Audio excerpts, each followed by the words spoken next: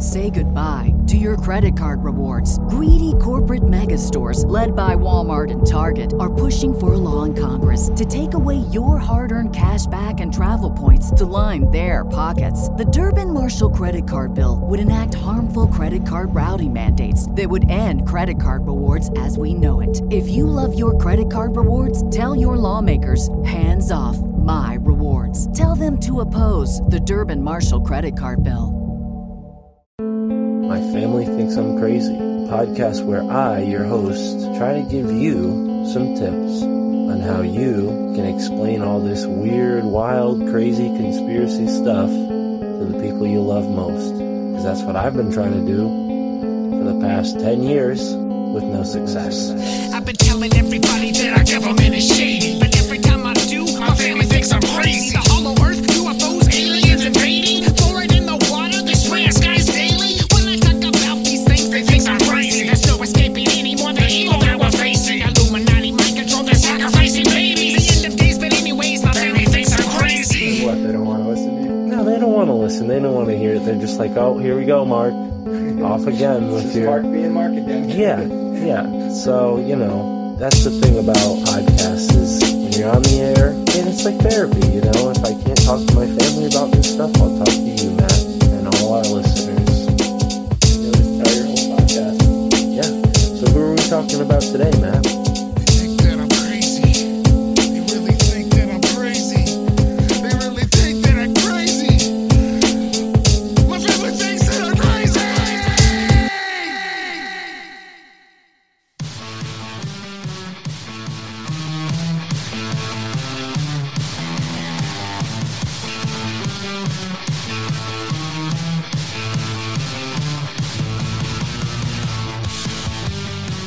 All right, welcome to the My Family Thinks I'm Crazy podcast. You know who I am. I'm your host, Mark Palmer, and I'm rocking the mic today because it is the 20th anniversary of, a mass trauma ritual unlike any we've seen on the planet. I don't even have to say it. You guys know this is the My Family Thinks I'm Crazy podcast, and we are not afraid of censorship. We are backed up because today's guest is the man, the other man behind Content Safe. You remember Matt Raymer? Well, this guy has his own podcast called Not Medical Advice. And him and Matt Raymer have a new podcast called Deplatformed. So check them out, contentsafe.co, Not Medical Advice. But without further ado, we are casting a magic spell to reverse the evil that was done 20 years ago. Okay, tune in to this awesome, energetic conversation with Darrell Becker. He's got the tools, he's got the tips. He's been working in human health and wellness for multiple decades. 3 decades? I don't know. He said he was like 59, but he looks like he's 30. So I don't know how old Darrell is. He's a mystery man. But damn, I'm feeling good. I hope you guys enjoy this episode, and be sure to support us on the Patreon, patreon.com/MFTIC. We got a new episode of Scene coming out. That's Scene with 3 E's, Scene. That's right, the synchro-mystic exploration of the ever-expanding now. Thank you for tuning in and enjoy.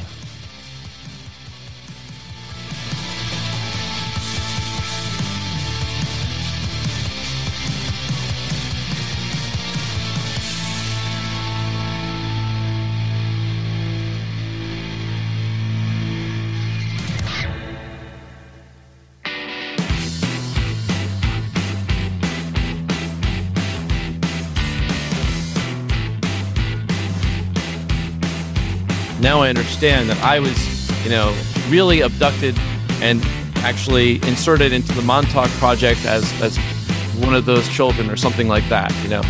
That was a psychic named Stuart Swerdlow made that claim of me.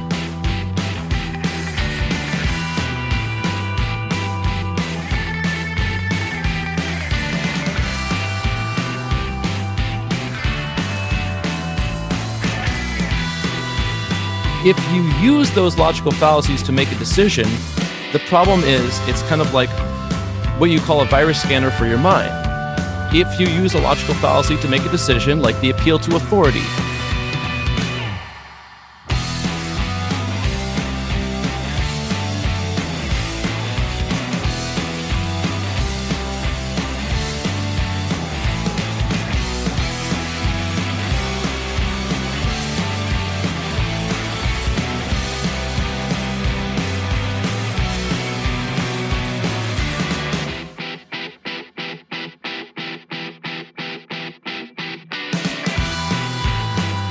Ultimate Fighting Championship or, MMA fights, that kind of thing. They do a lot of bluster ahead of time, and that's all theater and show before the actual combat. But in the midst of it, they are the most calm and collected people because they're going in to do the most dangerous, brain-damaging potential situations possible. Getting struck in the head too many times. In order to triumph over that and get to that belt and that winning point, the reigning theory that was promoted again by the Rockefeller Medicine Institute. Like the whole institution of those people, the folks who funded all of the doctors, all of Big Pharma, and their conglomerates in insurance and banking that go behind all of them. And they own the 5 major media companies, so they're all walking in lockstep to go say the same thing. A pathogen comes from outside. At first it used to be bacteria. Then they could actually find bacteria, under scopes. And then they came up with a theory of viruses before they even had electron microscopy. So they didn't even see viruses, but they theorized viruses.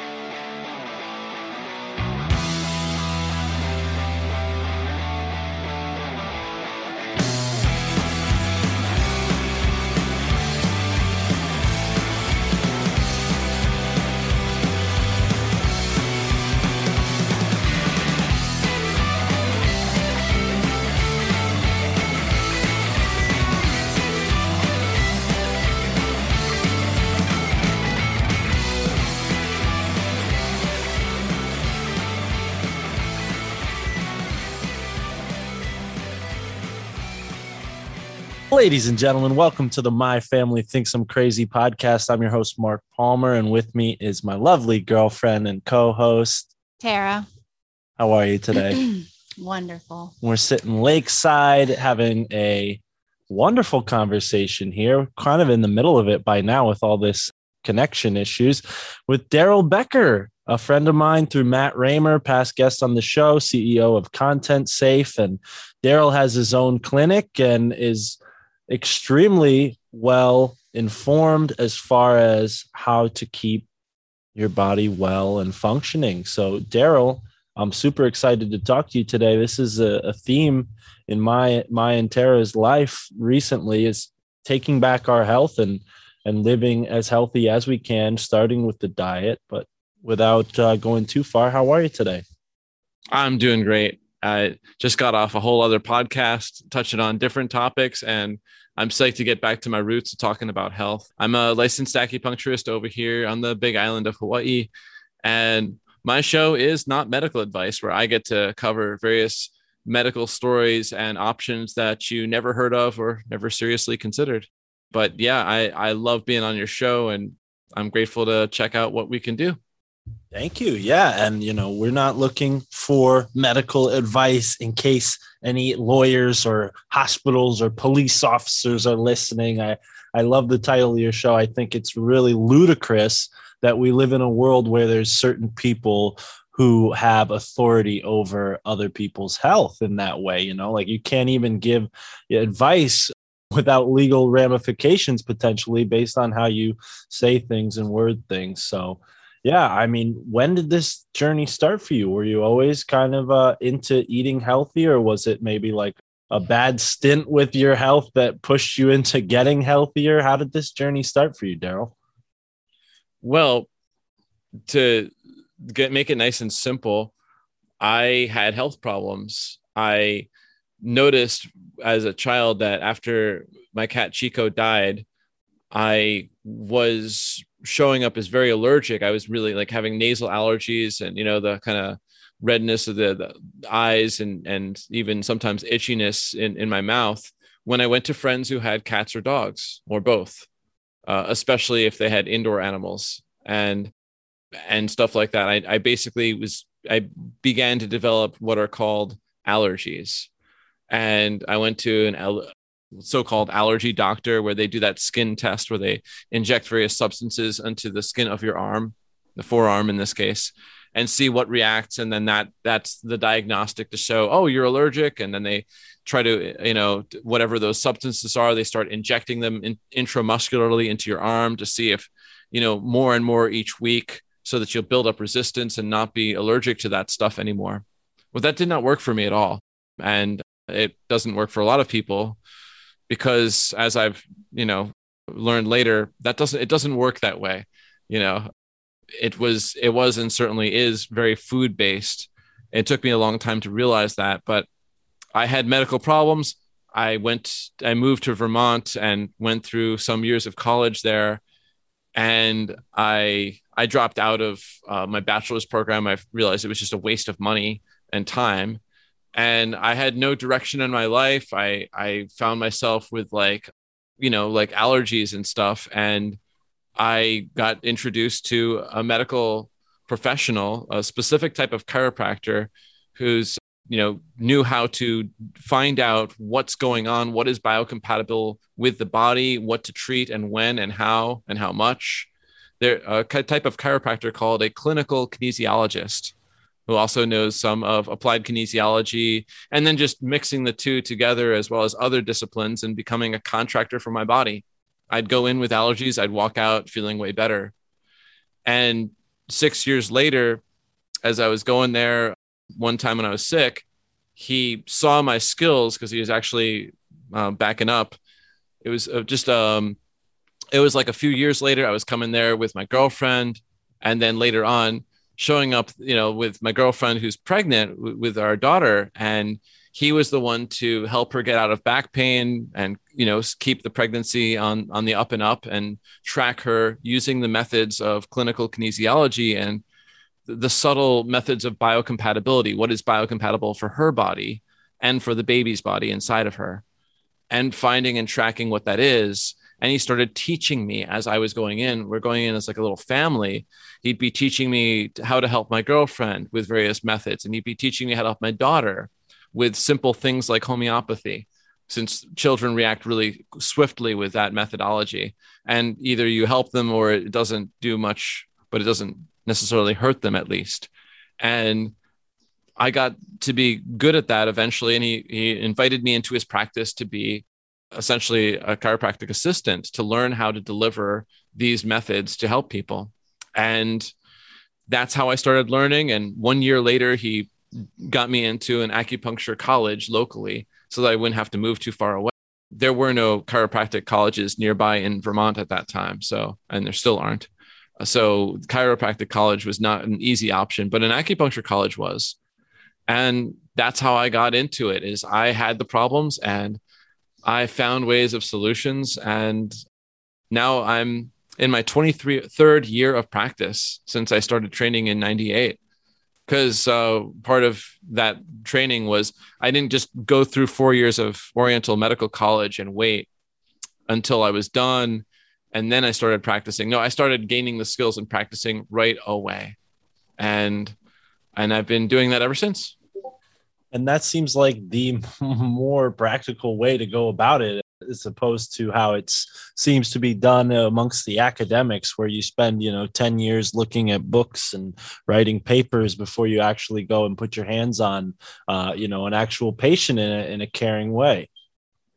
Yeah, I did that too. I not 10 years though. Oriental Medical College is what I call Oriental Medical Boot Camp. You go through a procedure of learning and memorizing a lot of information that you will never, ever need to use ever again once you pass your board exams. And as a method of flunking people out who don't have the chops to memorize and spit things out and be obedient and conformist. Those are the part of the two schooling lessons that I might touch on later. But yeah, I made it through Oriental Medical College twice. Actually. That's a different story, But I did that. I also took some time to teach the last one as a professor. The training that makes sense in medical training programs like acupuncture college are a clinic where you have thousands of hours of real clients coming in off of the street, making appointments, and you have a real person that you're really there to help, and everything is being checked out by a supervisor who's got an actual license of acupuncture. And so everything I do has to, needs to do fairly well because their license is riding on that. And that's the way all of us are. And we go through more than 1,000 observed hours in each college for that. And that was just part of my training. But the apprenticeship that you touched on, when I was apprenticed to Rick Warman, the chiropractor in Vermont, I got to hands-on learn a wide section of many different therapies, including acupuncture, since that was part of his scope of practice, his legal ability to do that. And then in acupuncture college, I went into the nuances of Oriental medicine and where it comes from, what really makes it tick, and other methods like that. It's been a fun road.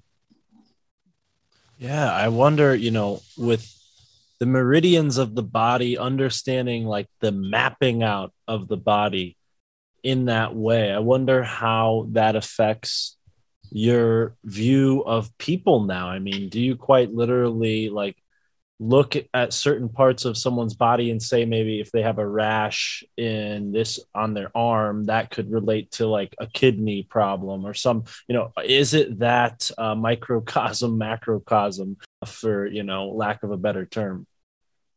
Yeah, it can be like that. And in the beginning, when I started learning all of this, I came from a perspective of more of a firm belief system. I got results from seeing Dr. Warman, and I watched him seemingly correlate results for what he did for his clients. And I had a firm conclusion on things like that. So this equals that, and this equals that. And over the years, I learned that it doesn't work that way necessarily. There's a more of a gray area of a flexibility. And now I understand the power of being uncertain and having agnosticism.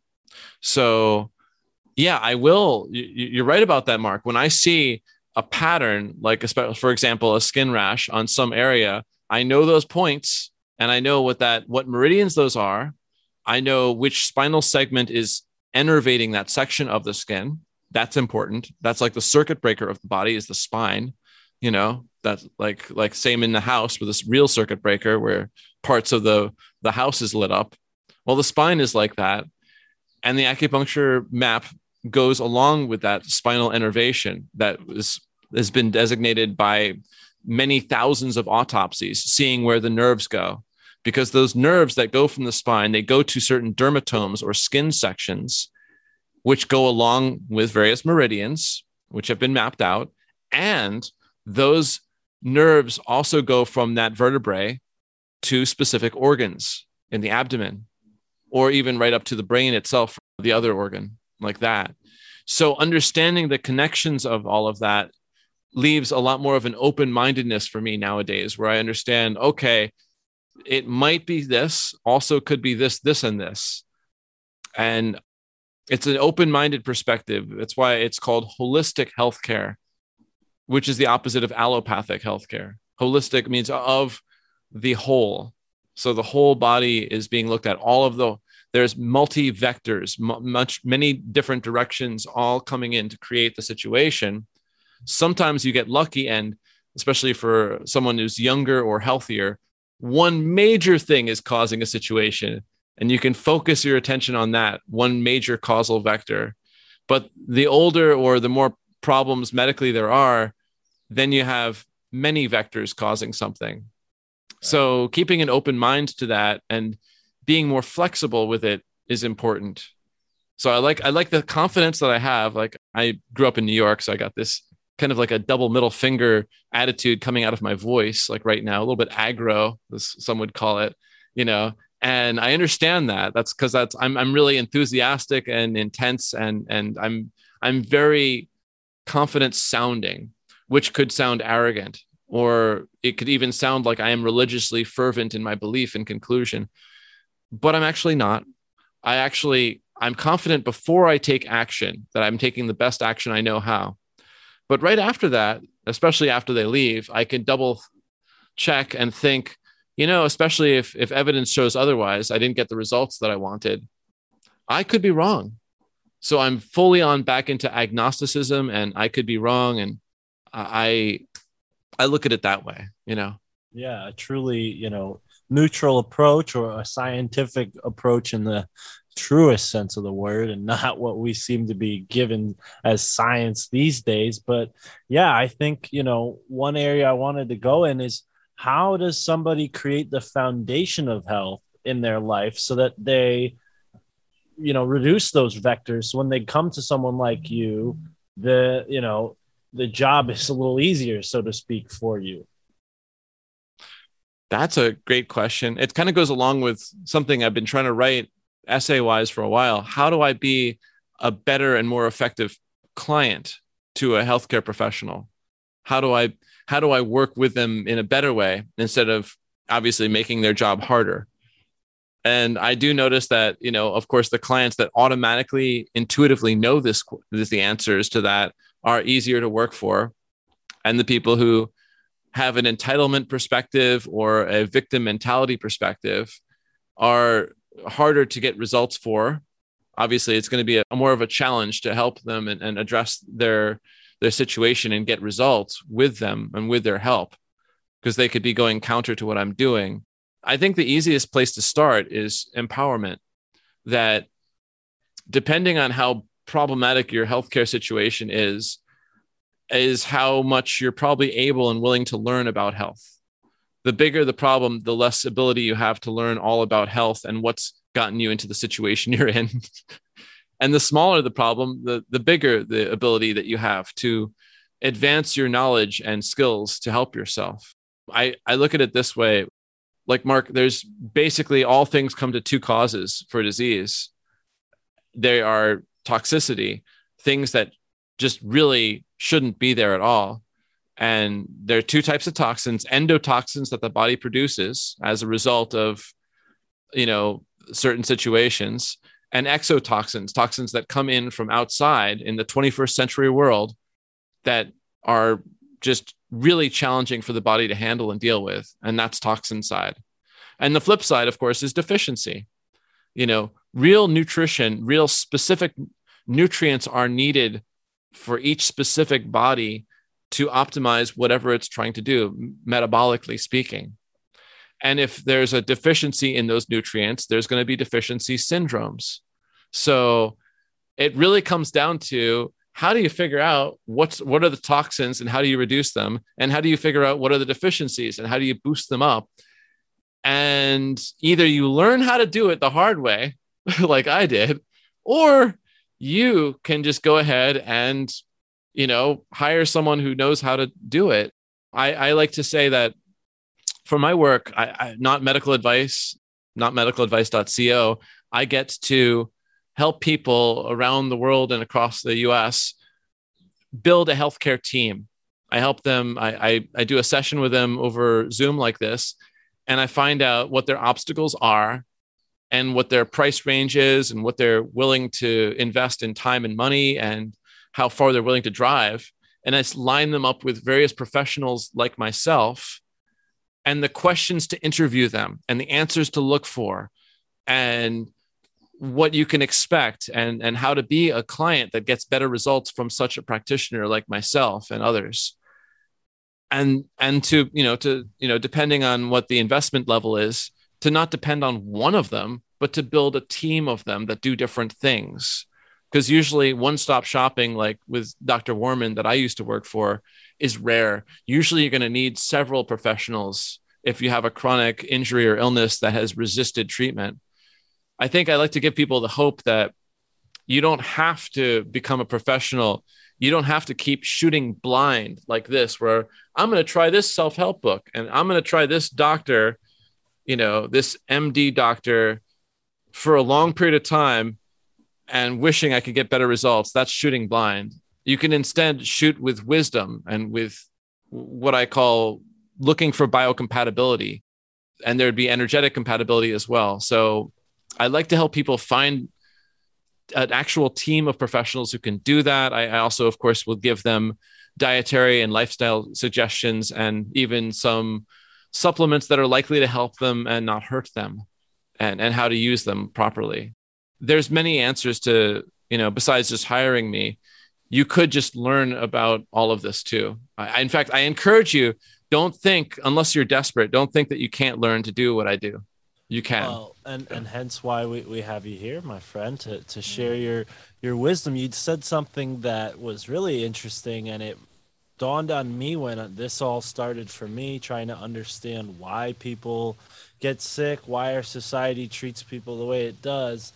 And the topic of victim mentality was something that was very, very much a part of my understanding of all this, and even entitlement mentality, because I live in Connecticut, and I'm sure from being a New Yorker and going to Vermont, like there's a lot of entitled people in Connecticut. So we got both sides of it, victim and entitled mentality here. And I want to pause on that and really go maybe a little further to help illustrate the point that health is more mental than it is physical in a lot of ways, and even spiritual, if we want to extrapolate that further.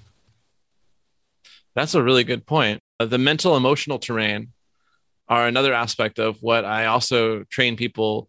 Sometimes I have to, once I find the willingness, I'll work with them individually on skills of critical thinking, actual methods to resolve open loops where, you have the same thing. I'm never going to get any better. I've tried everything. That's the phrase I hate hearing the most.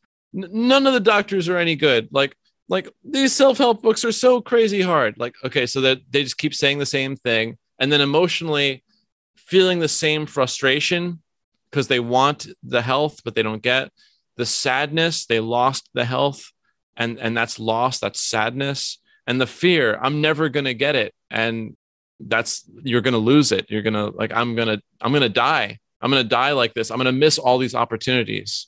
And those things are going to happen for a lot of people.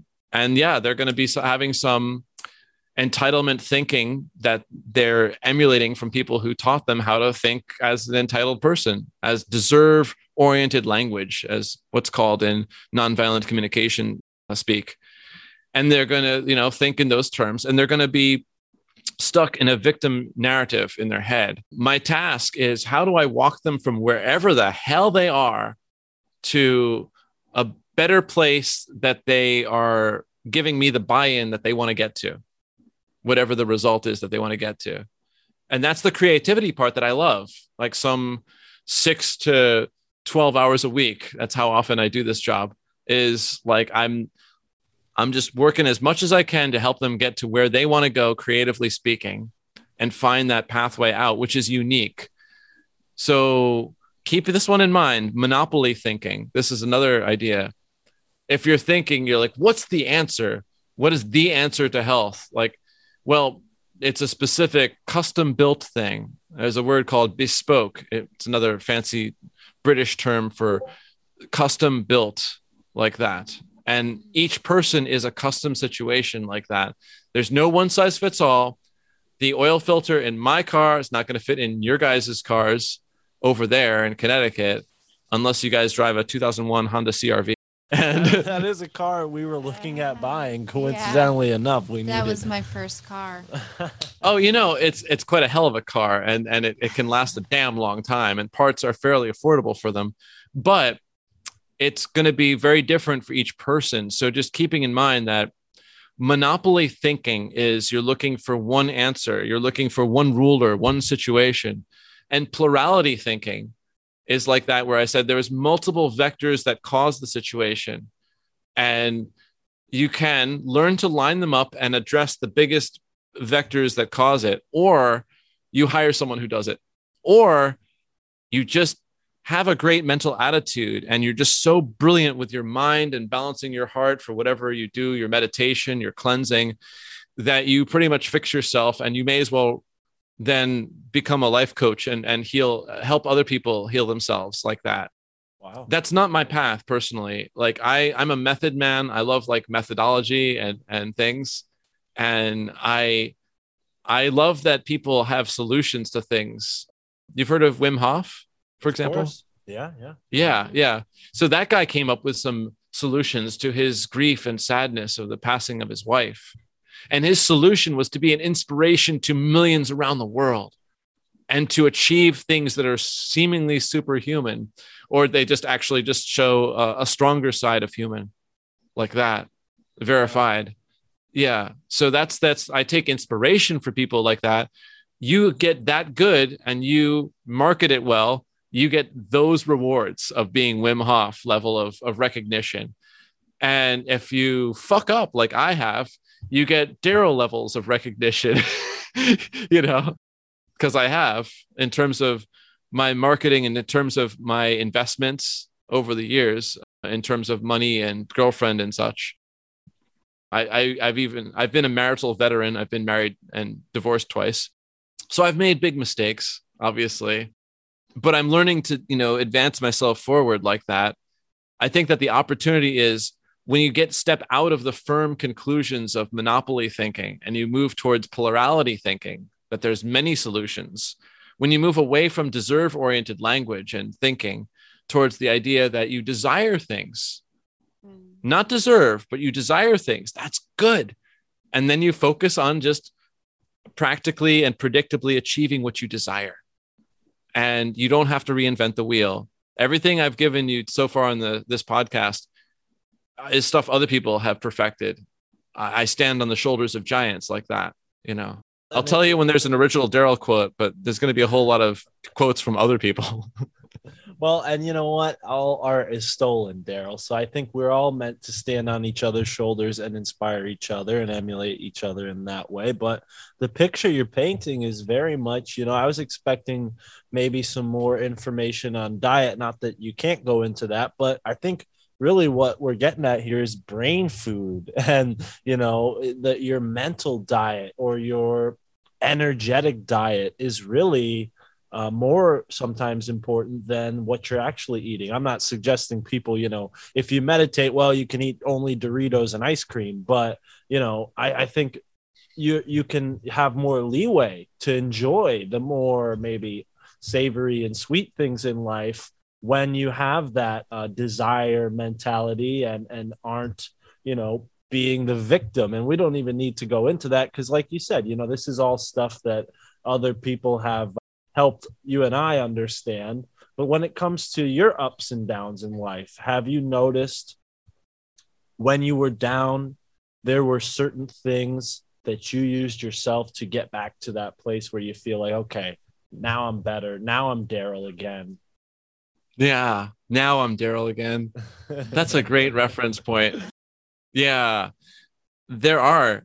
And what I consume physically as food and what I consume as images and media and words and thoughts, what I consume as far as my attention span of, I am the sum of the 5 people I hang out with the most, like that kind of thing. And the energy that I'm surrounded by, I see that the impact of that is I try to now be more conscious about my choices of that. I'm 49 now, so I have less time to mess up. The impact is larger for me if I mess up.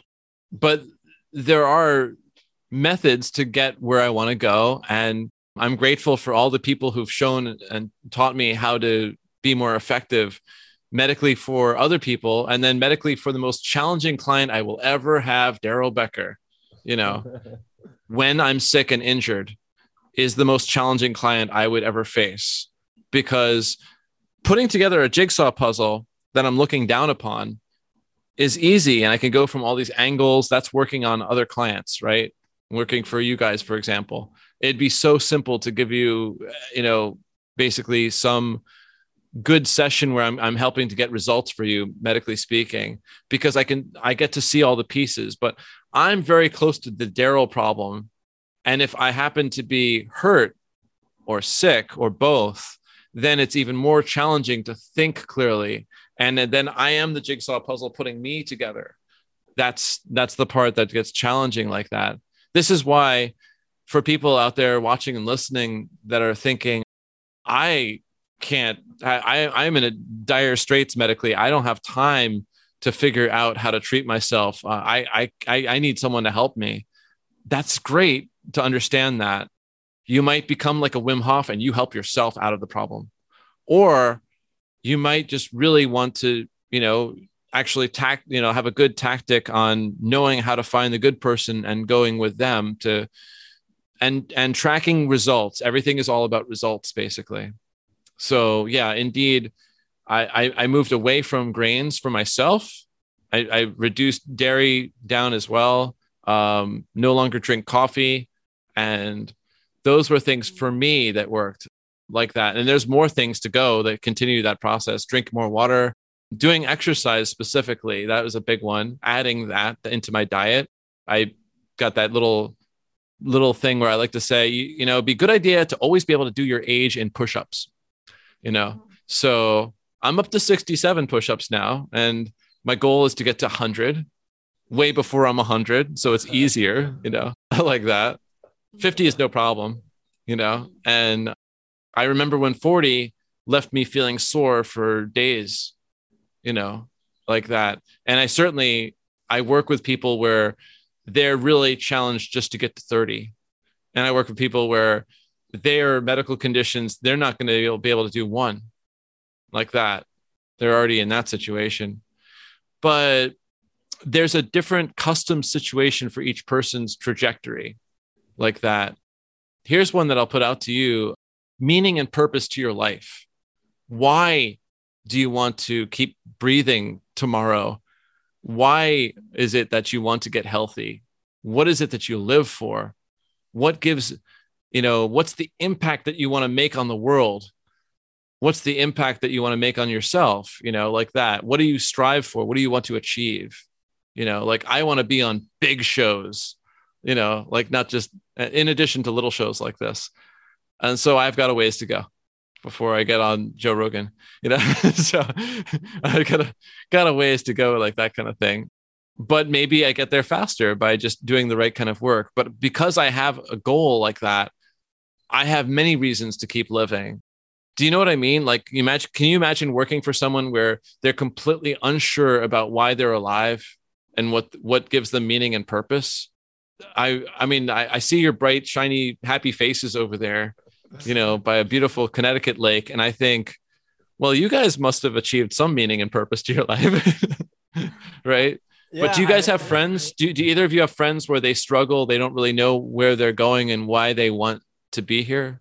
Yeah, maybe this is a little too personal, and no offense to you if you're listening, but my past co-hosts were kind of holding me back in that way. And I had to, people know who've listened to the show, I made the decision to move on without them as a part of the show. And, the door's open if they ever want to come back. But it was a matter of like, I don't think your heart's in this. I don't think you're as proactive as me, and I couldn't work with someone like that. So I can't imagine working for someone like that, although I probably have with the many, many jobs I've had. And yeah, now I work for Sam Tripoli, who his thoughts and feelings are live on Tinfoil Hat twice a week. So I'm pretty sure people know where he's at. And I feel really fortunate to do that. But yeah, this is all rented time over here. We don't own this lake house here. Oh yeah, and I don't own this rental that I'm in right now either, thanks to the poor choices I made earlier. I am happy that I do have meaning and purpose in my life, and I guess that's the cost benefit analysis thing. Where for me, right, because of having some skills that I've developed over, even more than the 23 years professionally, I find it a fun challenge to help people who have no meaning and purpose to their life. As long as they pay me, I'm happy to try to find that and take it on as a challenge, like a jigsaw puzzle. Like, I'm going to solve this as best as I'm able to. And I don't have an open loop about it. At the end of the day, when they're done and they go home, I'm not thinking about them anymore because I know I did my best to help them move towards that goal a little bit more, to have meaning and purpose to their life, to feel and be healthier, to have their body and self-repair and auto regeneration systems turned back on to regenerate and make things more functional. The body loves to make itself functional. It's what's wonderful about it. And I've done my best to go in that direction. And then they can be going along with me, or they could fight me. They could continuously find ways to avoid finding meaning and purpose to their life. And they can continue to keep the mental stories going on in their head. And I just find that an interesting challenge. Now, in my unpaid life, I would find that challenging because, again, I am the sum of the 5 people I hang out the most with. And if I was to be around that kind of attitude, that would be a challenge. I've actually been married to that as well. That's not good. So I have a deep well of optimism and enthusiasm, and I seek that kind of thing in my unpaid life. In my paid life, though, I find it an interesting challenge. Like, I'm going to try to help no matter what.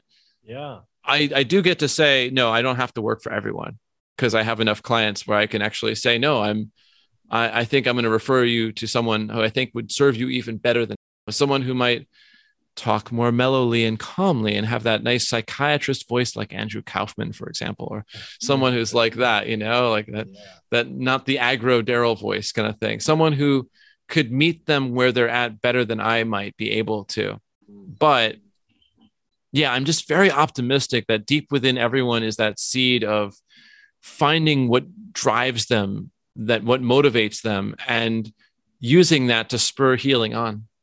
Yeah. And, I want to turn it on to the listeners and give you an opportunity to help us and the folks listening, because, the title of the show, it's very relatable. I'm sure there's many people out there who feel the same way.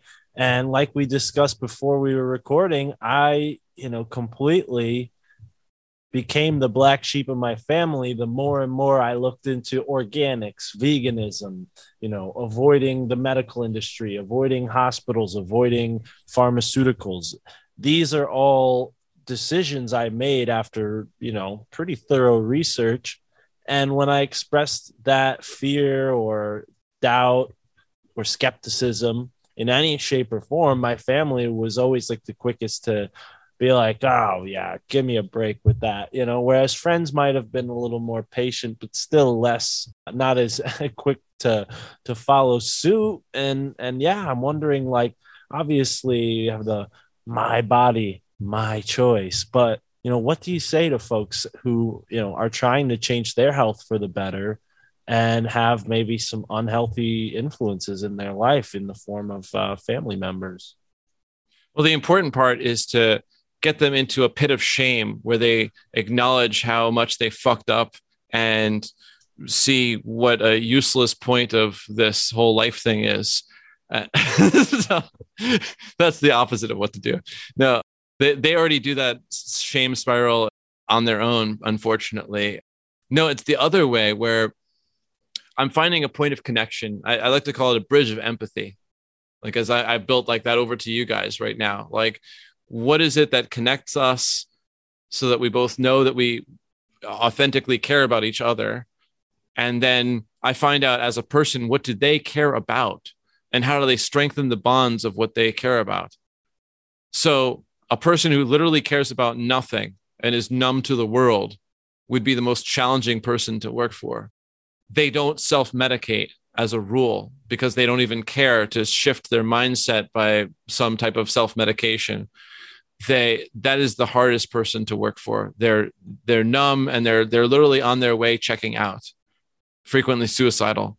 The more easier person to work for, just at the very least, self-medicates. It's hard. Their struggles are real.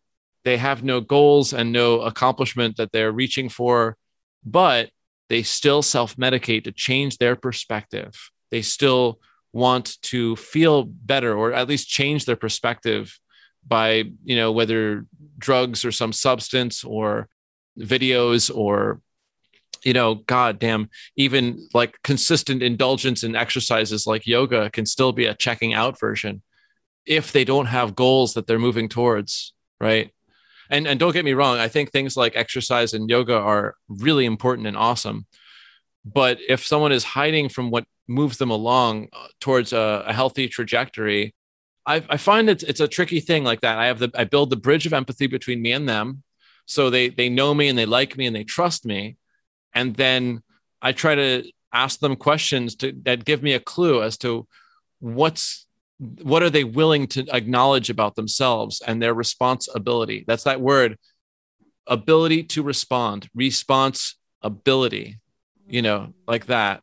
If they have a low sense of responsibility, that they don't see that they have an ability to respond to their situation, they will have that victim mentality of being disempowered. And I'll see about, is there a way I can increase their empowerment? They could have a low level of courage. Courage is taught to boys more than women, or more than girls, really. You are shamed as a boy if you do not demonstrate bravery and courage, more so than you are shamed as a girl if you do not do the same. And that goes on to then becoming men and women. So in my practice and experience, I see that the passive nature of that, of not growing up with like really training the bravery and courage, that could use a little work for some people. So I'll just see, what is it that I can inspire them? Where are they brave in their life? That's always a question. There's somewhere they're brave in their life, especially if they came to hire me. That was bravery, because I am not just a licensed acupuncturist. I'm a holistic healthcare provider. I'm going to buck the system. I speak of things like the terrain model of disease and health, which is completely, different than what people are used to thinking and hearing about. I'll speak of, the Oriental medical theories, of course, too, which is also going to sound kind of poetic and flowery. Where are they brave in their life? And I'm trying to find a bridge to them to see what can I lift up with them to point them out. And for some people, it is trying a new thing. And for some people, it's going back to an old thing. And for some, it's aesthetics, like art, like this artwork that we're doing with words right now. And the lighting that you have behind you, that's aesthetics. And for some people, it's achievement, like getting on, widely listened to podcasts. Yeah. I mean, bravo to you for putting it together that way. And yeah, I think, we're better to connect through not medical advice with Darrell Becker. I mean, you really kind of put it together. Tara, take it away. I'm kind of I'm not lost for words, but I definitely, I feel like we've kind of really gotten into the mental health side of things more than I expected. I really, in a great, surprisingly great way. I appreciate talking about all this because it's everything that we've been talking about with seeing the synchromistic exploration of the ever expanding now and using these energetic tools to shape your life empower ourselves. Empower ourselves and recreate your life. Get away from the matrix. In our lives and help to elevate us out of those victim mentality or that entitlement mentality that we slip into and out of. And changing our perception of life to create meaning and purpose for ourselves day to day, moment to moment. I think, and that's part of the mental health and health starting like in your mind, because if you can't, like, some people can't even fathom that. I mean, I know for myself, it's been a big challenge to, like, why should I care about my physical health? Why is it like, it seems like, everything else in the world going on, or my emotions, like my emotions get the best of me. I can't figure them out. And then, so it's like, I can't even get to my body. That's how it's been in the past. And I find myself going through waves of emotion and letting myself feel emotions and then bring me this clarity. And then I sink into my body and I feel empowered to continue on just going through the cycles of emotions and of emotion, mind, body, spirit kind of thing. If that makes any sense. It makes way too much sense for me. Yeah. And there's there's always a lot of impacts going on. I think that there's always going to be the habits that are learned. And for me, it's been a lot of unlearning various habits. That's why I needed to train and learn habits of critical thinking methodology, methods of critical thinking. I needed to learn new skills and turn them into habits of emotionally balancing techniques, methods to balance the emotional terrain, not suppressing it, but also not indulging in perpetuating certain feelings, and also just the understanding and attitude. There are no negative feelings in the same way as there's no negative skin sensations. Those skin sensations that you feel, whether like light taps or full on burning or cutting, are there to show you what to do. And the emotions are there to show you what's going on. Happiness is there to show you that you've got it. That's a quality, some type of an it. Like, for example, harmony and connection, effectiveness, safety, security. Those are some of the core ones as far as the values that are the it. And then, of course, there's anger, where you want it, like that type of effectiveness or health, but you don't have it. So you get to feel anger if you don't have it and you want it. And then sadness, you lost it. So you get to feel sadness if you perceive that you lost a certain quality, such as health or safety or connection. You get to feel that. That's there to show you to get more of it, to get going on fixing that problem. And then, of course, fear, like you think you're going to lose a quality like that. You think you're going to lose safety and security, and someone's going to force some type of experimental injectable so-called vaccines into you, like that. You get to feel the fear until you resolve the situation to your own perceptions, assessment, like that. The skin sensations and emotional sensations are there to help. There are no negative ones, but obviously too much of something is not a good thing, and, being stuck within a loop is traumatic, and being in lack of something, deficient in joy, of course, is going to be a problem. So yeah, I love where you're going with all of this. What role do you see environment playing in that? Like your immediate environment. Yeah, the immediate physical environment, which includes the other ephemeral electromagnetic environment and the other subtle, energetic, ethereal environment going on around you. There's some degree of, I wonder, like how much of that is being manifested by me right now, like this, and how much of it is actually like, a co-creation going on around me. And I just happen to be having landed myself over here, for various reasons. I landed myself in Hawaii, I think that it's an aspect of what's going on. There's like an inner world and an outer world like merging together and flowing through. I'm speculating right now because I don't really know. All I know is that I'm still experimenting around this one, Tara. Like I don't know how things actually work. I don't have a Darrell intelligence agency to verify the reality of what's going on. I don't have a Darrell Institute to do lab tests on everything. And I mean, subtle electromagnetic testing on everything and thoughts and all of that. But from my investigation so far, the immediate environment can be deficient in certain things that you want. And it can also be toxic in things that you absolutely do not want. And so it is up to each individual to measure and designate what are you willing to take in terms of deficiencies and toxicities, because there's going to be both everywhere on this world. I can't think of a single place that's absolutely perfect and has every bit of your needs met in terms of like every possible desirable quality, not needs, but qualities that you desire is not going to be. I can't think of a single place that would is toxin free and then would be missing certain things, like, for example, connection to certain types of people or certain specific people. That takes it back to the name of the show, the connection to family, for example. In the beginning, in my 20s, I thought, I'm just going to lay out to my family how my mom and dad specifically, where they fucked up and what I think about that. and see how they reacted to that.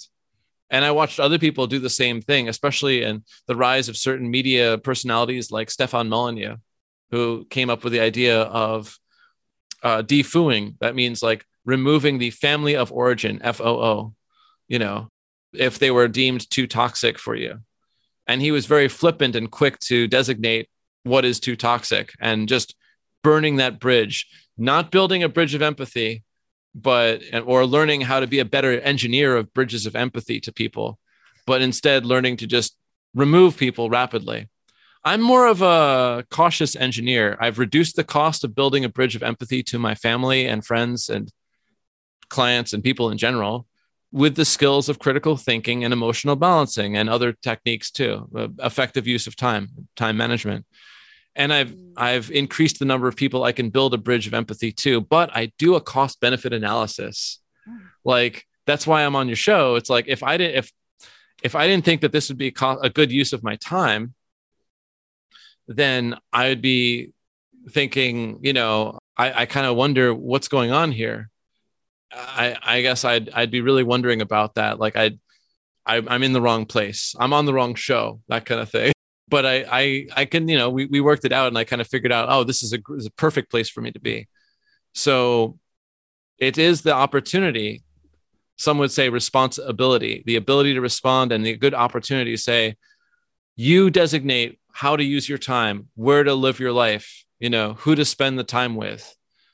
And then you have to evaluate, how are you doing with that so far? I think that's my long-winded answer.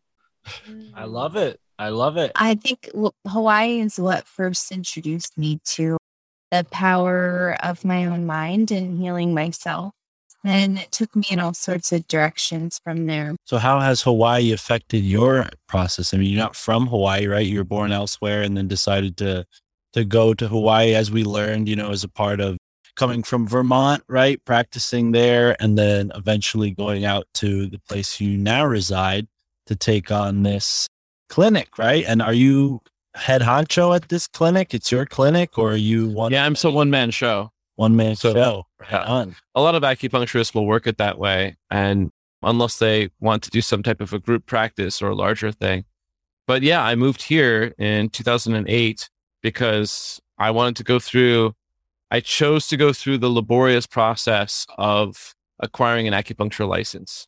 And that, is a 4-year, it's a medical degree. It's a process. It's Eastern medical classes, Western medical classes.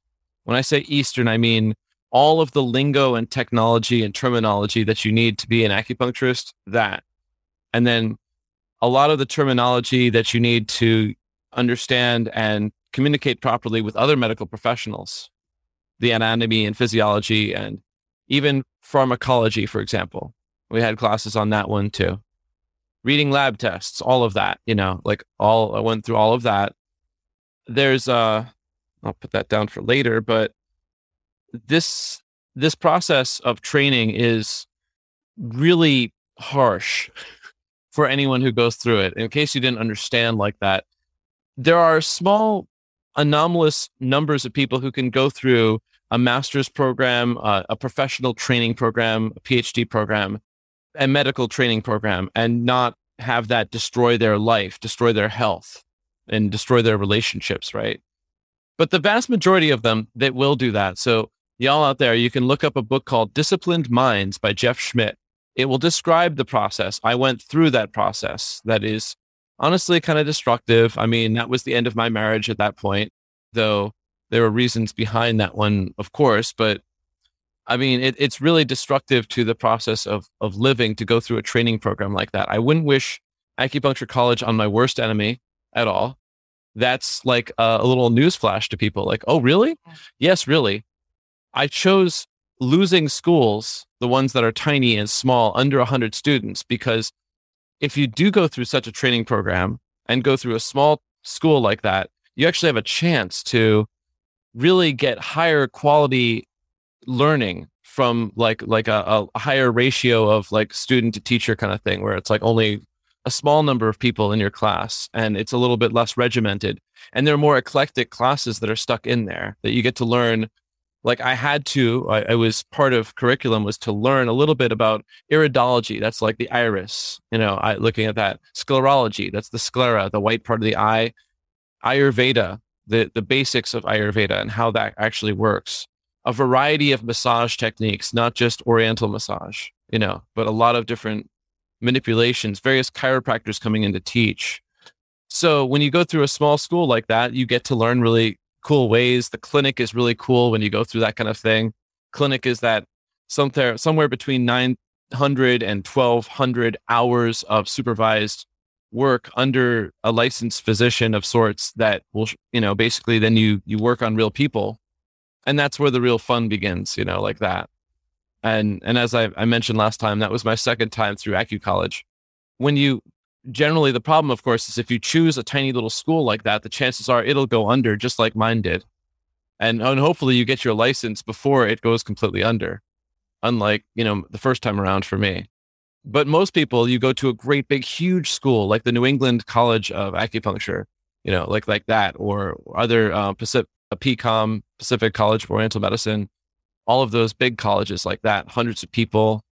And you get to go through the stress of what every single person in medical college gets to go through. This destruction of your intellect. They're trying to self-select for the most obedient and conformist and philosophically apathetic, the self-reflectively apathetic people. So it's a continuation of college and of the K through 12 system, which also selects for the most, the people who are considered smart, the valedictorians, are those who actually fill in all their notebooks and workbooks and everything like that, and they do all their stuff. They are the ones who are considered smart, not the ones who innovate, not the ones who actually are questioning and pushing the envelope. Those people are outcasts. Those people are usually, they're too smart for school systems. So when it's a good thing that you guys are interested in holistic healthcare, in the do-it-yourself methodology.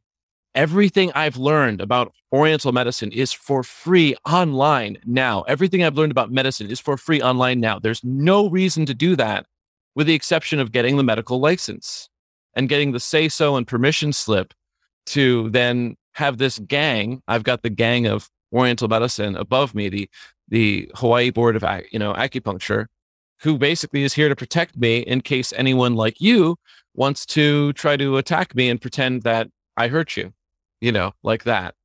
And I don't even have to have actual malpractice insurance. They will stop like any attack coming at me like directly, very simply with the legality of, do you have $40,000 to file a dispute of malpractice against me?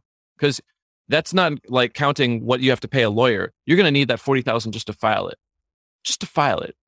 So do you have that?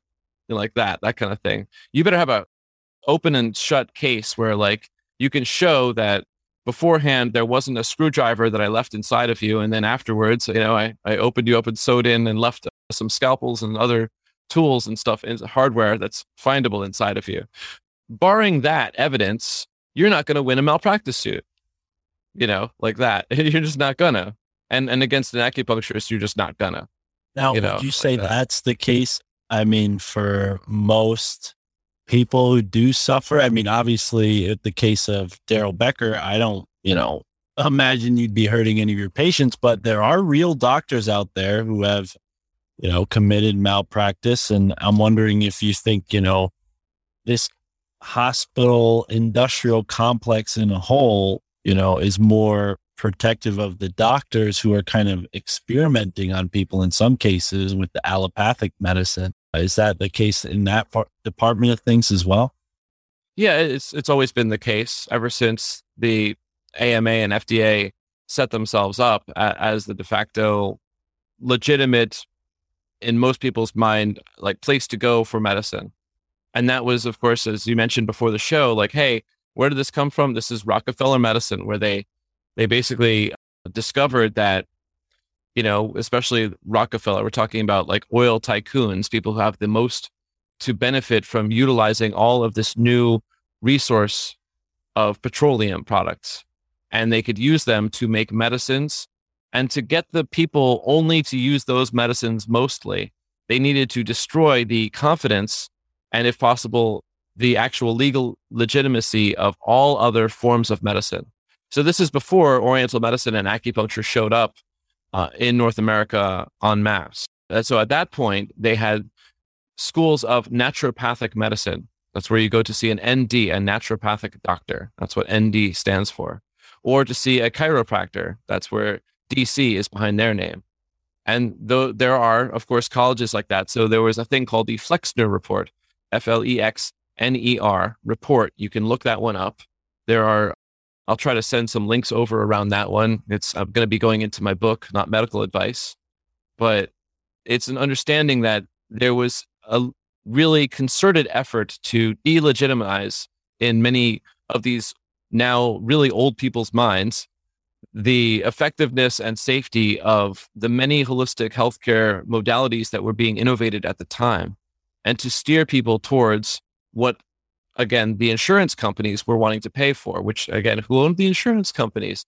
Yes, the same people who owned the petroleum and the same people who owned the banks at the same time were all pushing in the same direction to get the same type of basically lower and lower quality medical care at a higher and higher price, but the price would be offset, paid by your so-called insurance.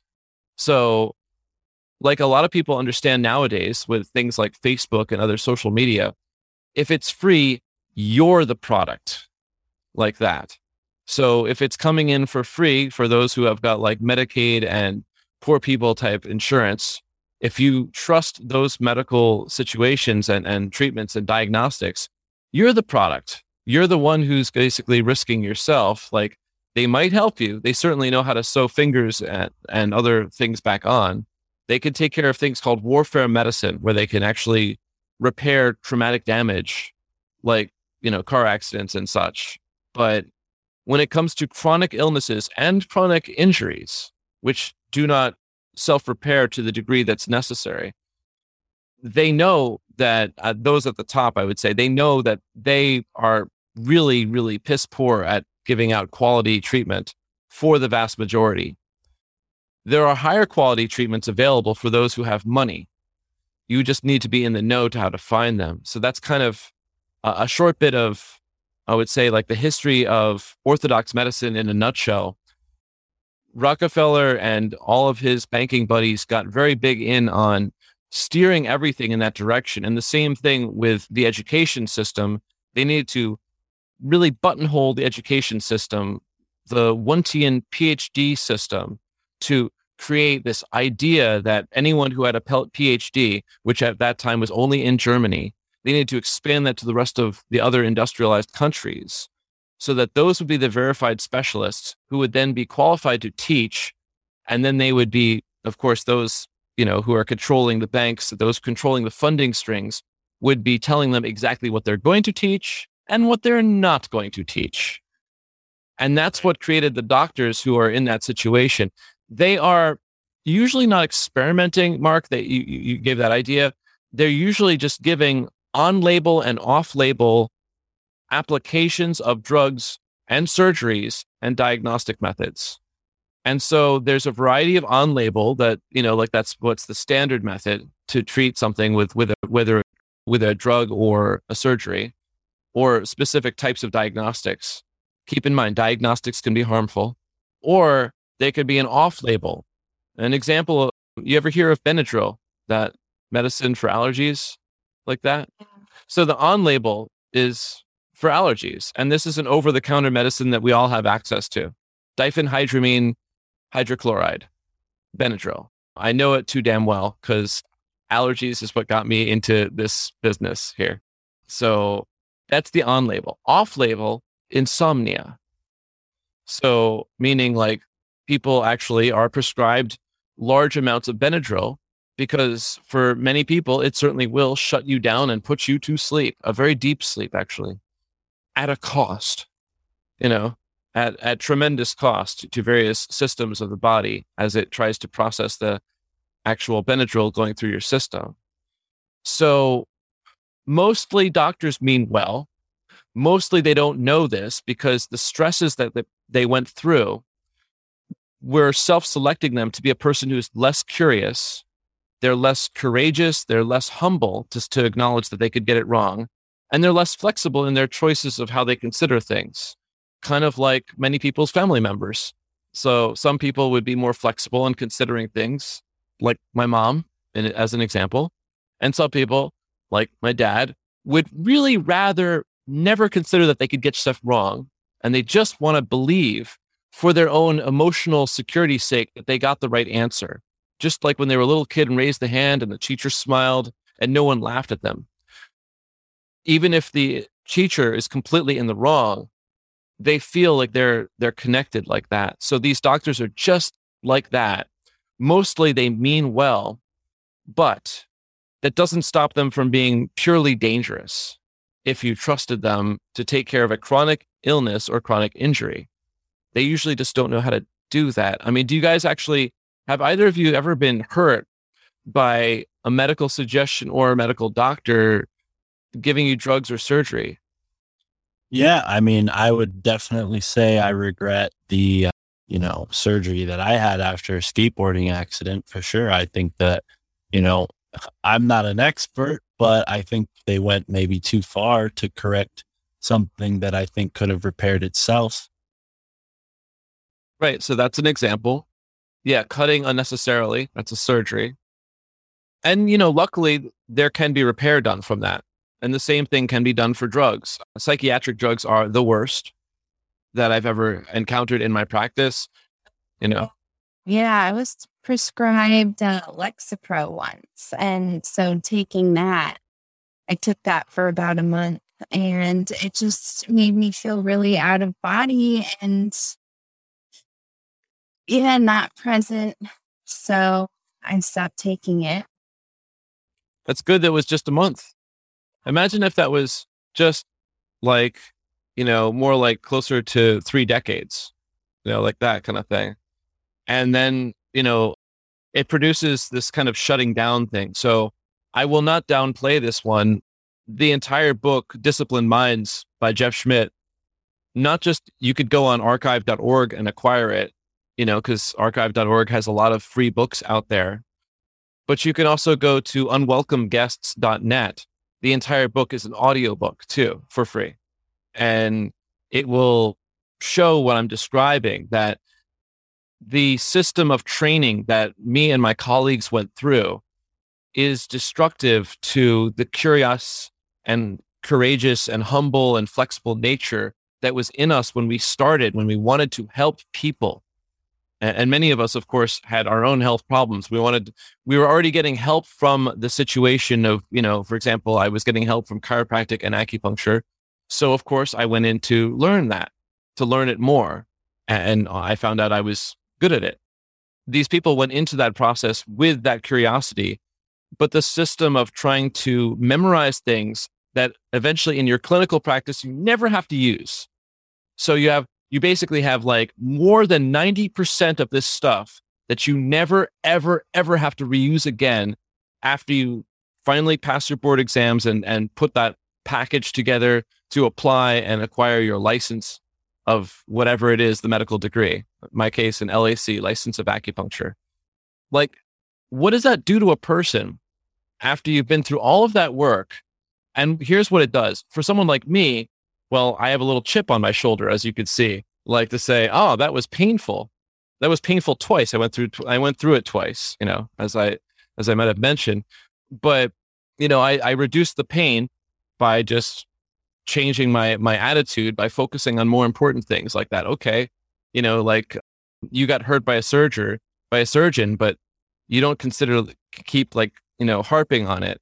I understood that it's part of the dangerous world that we're in. People will hurt you if you don't pay attention, as some Latin terms, caveat emptor, means buyer beware. Do your research, buyer, because in the end, it all falls on you. Caveat emptor, and also qui bono, who benefits? And I'm talking about who benefits from hurting you. And there's a lot of people who benefits from hurting you, but there's not so many people who benefit from helping you. That's why I'm in a cash practice where I don't have actual, insurances that I have to justify what I'm doing to, many pieces of data points that are irrelevant like that.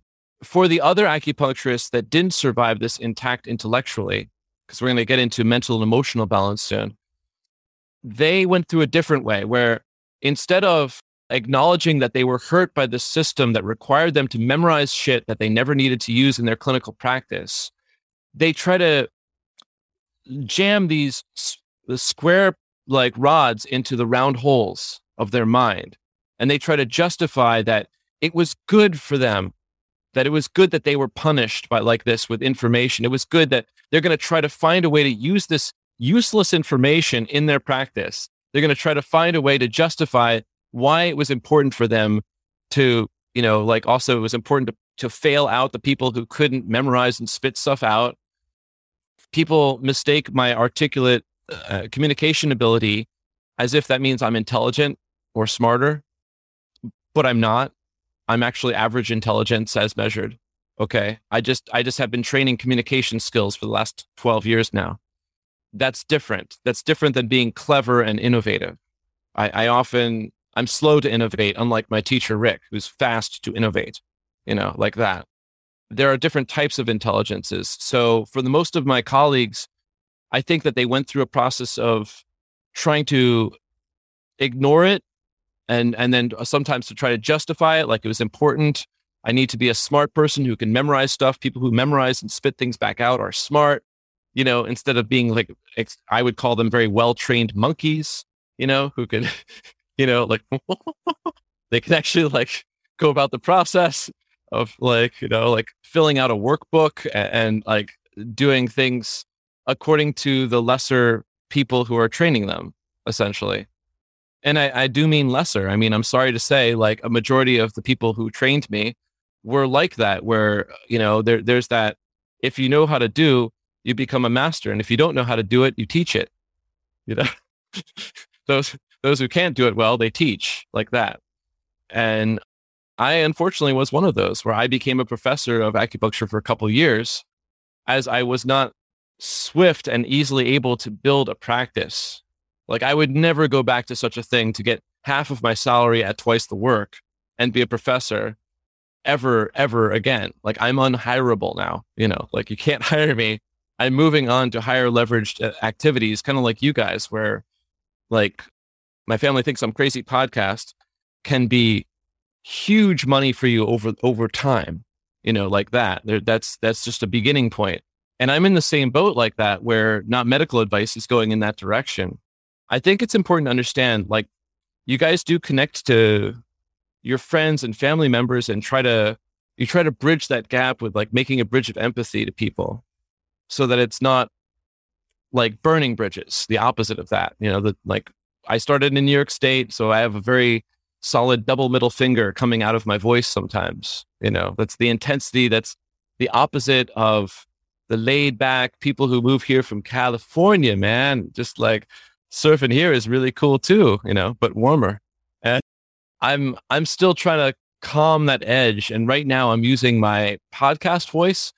I'm not using my practitioner voice, which is coming up for the client who's going to show up at next, after the show here. That's a different kind of thing. When it comes to emotional balancing and trying to build a bridge, you guys have had people on the show who kind of go over that, like a way to make that connection to people who think and who have beliefs that are different. Yeah, I would say we've talked to many different people from all different ranges of their family thinking they're crazy to their family being totally on board, despite them being, in a subject that my family would think is crazy, hence the name of the show. But yeah, that's the idea is, if this is going to relate to people, I want to make this podcast practical, useful, and fun for them, and relate to me on my journey of like getting into all this stuff within the realms of esoteric, occult, and then alternative health and all the things I've done to improve my life through utilizing organic food, taking out chemicals to all different degrees from my diet, whether that's water, toothpaste, or even shampoo, and all the things that come with that. So have we gotten into that specifically?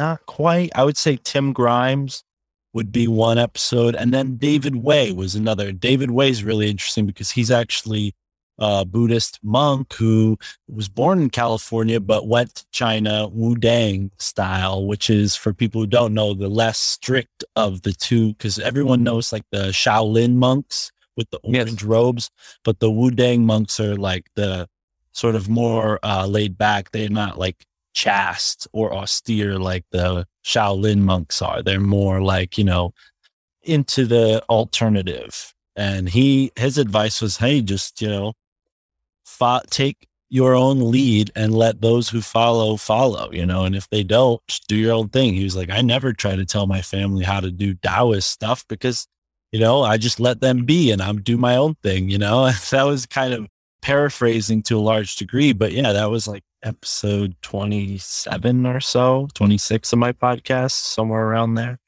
And yeah, David's a really cool guy. Well, I think it's important to consider that very crucial question. What does this other person, just always one person at a time, what does this one other person that I'm having conflict with have as a benefit for my life? Why am I keeping them in my life? What are the benefits? Hopefully like a bunch of them, right? And if it's a family member, especially like a mom or dad thing, or brother, sister, or someone like that, or someone that you see on the regular, like at family gatherings, try to understand that you do have real benefits in the past that you got from being connected to them. That's called your objectives. So I always think keeping the objectives up in mind. I am keeping connection with this person because, and then it's like a kind of a game of Connect Four, except for like all these different versions, like right here, except for it's like more like Connect Infinity, where there's a lot of there could be, maybe 10 or 12 major reasons why you'd want someone in your life and to keep harmony and keep the connection. And then from there, under that is the harder part. What are the actions that you're going to do to stay connected to them? We're going to get to that in a moment.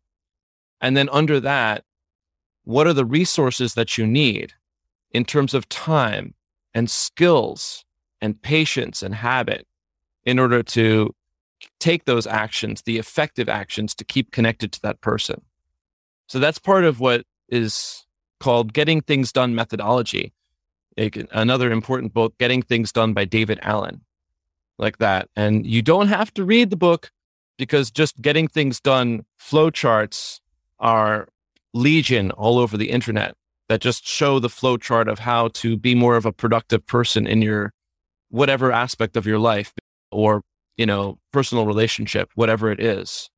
So those are 3 of the 5 David Allen methods, just your objectives of why you want to keep the person in your life, the actions that are going to keep them there, and the resources that you need to effectively take those actions.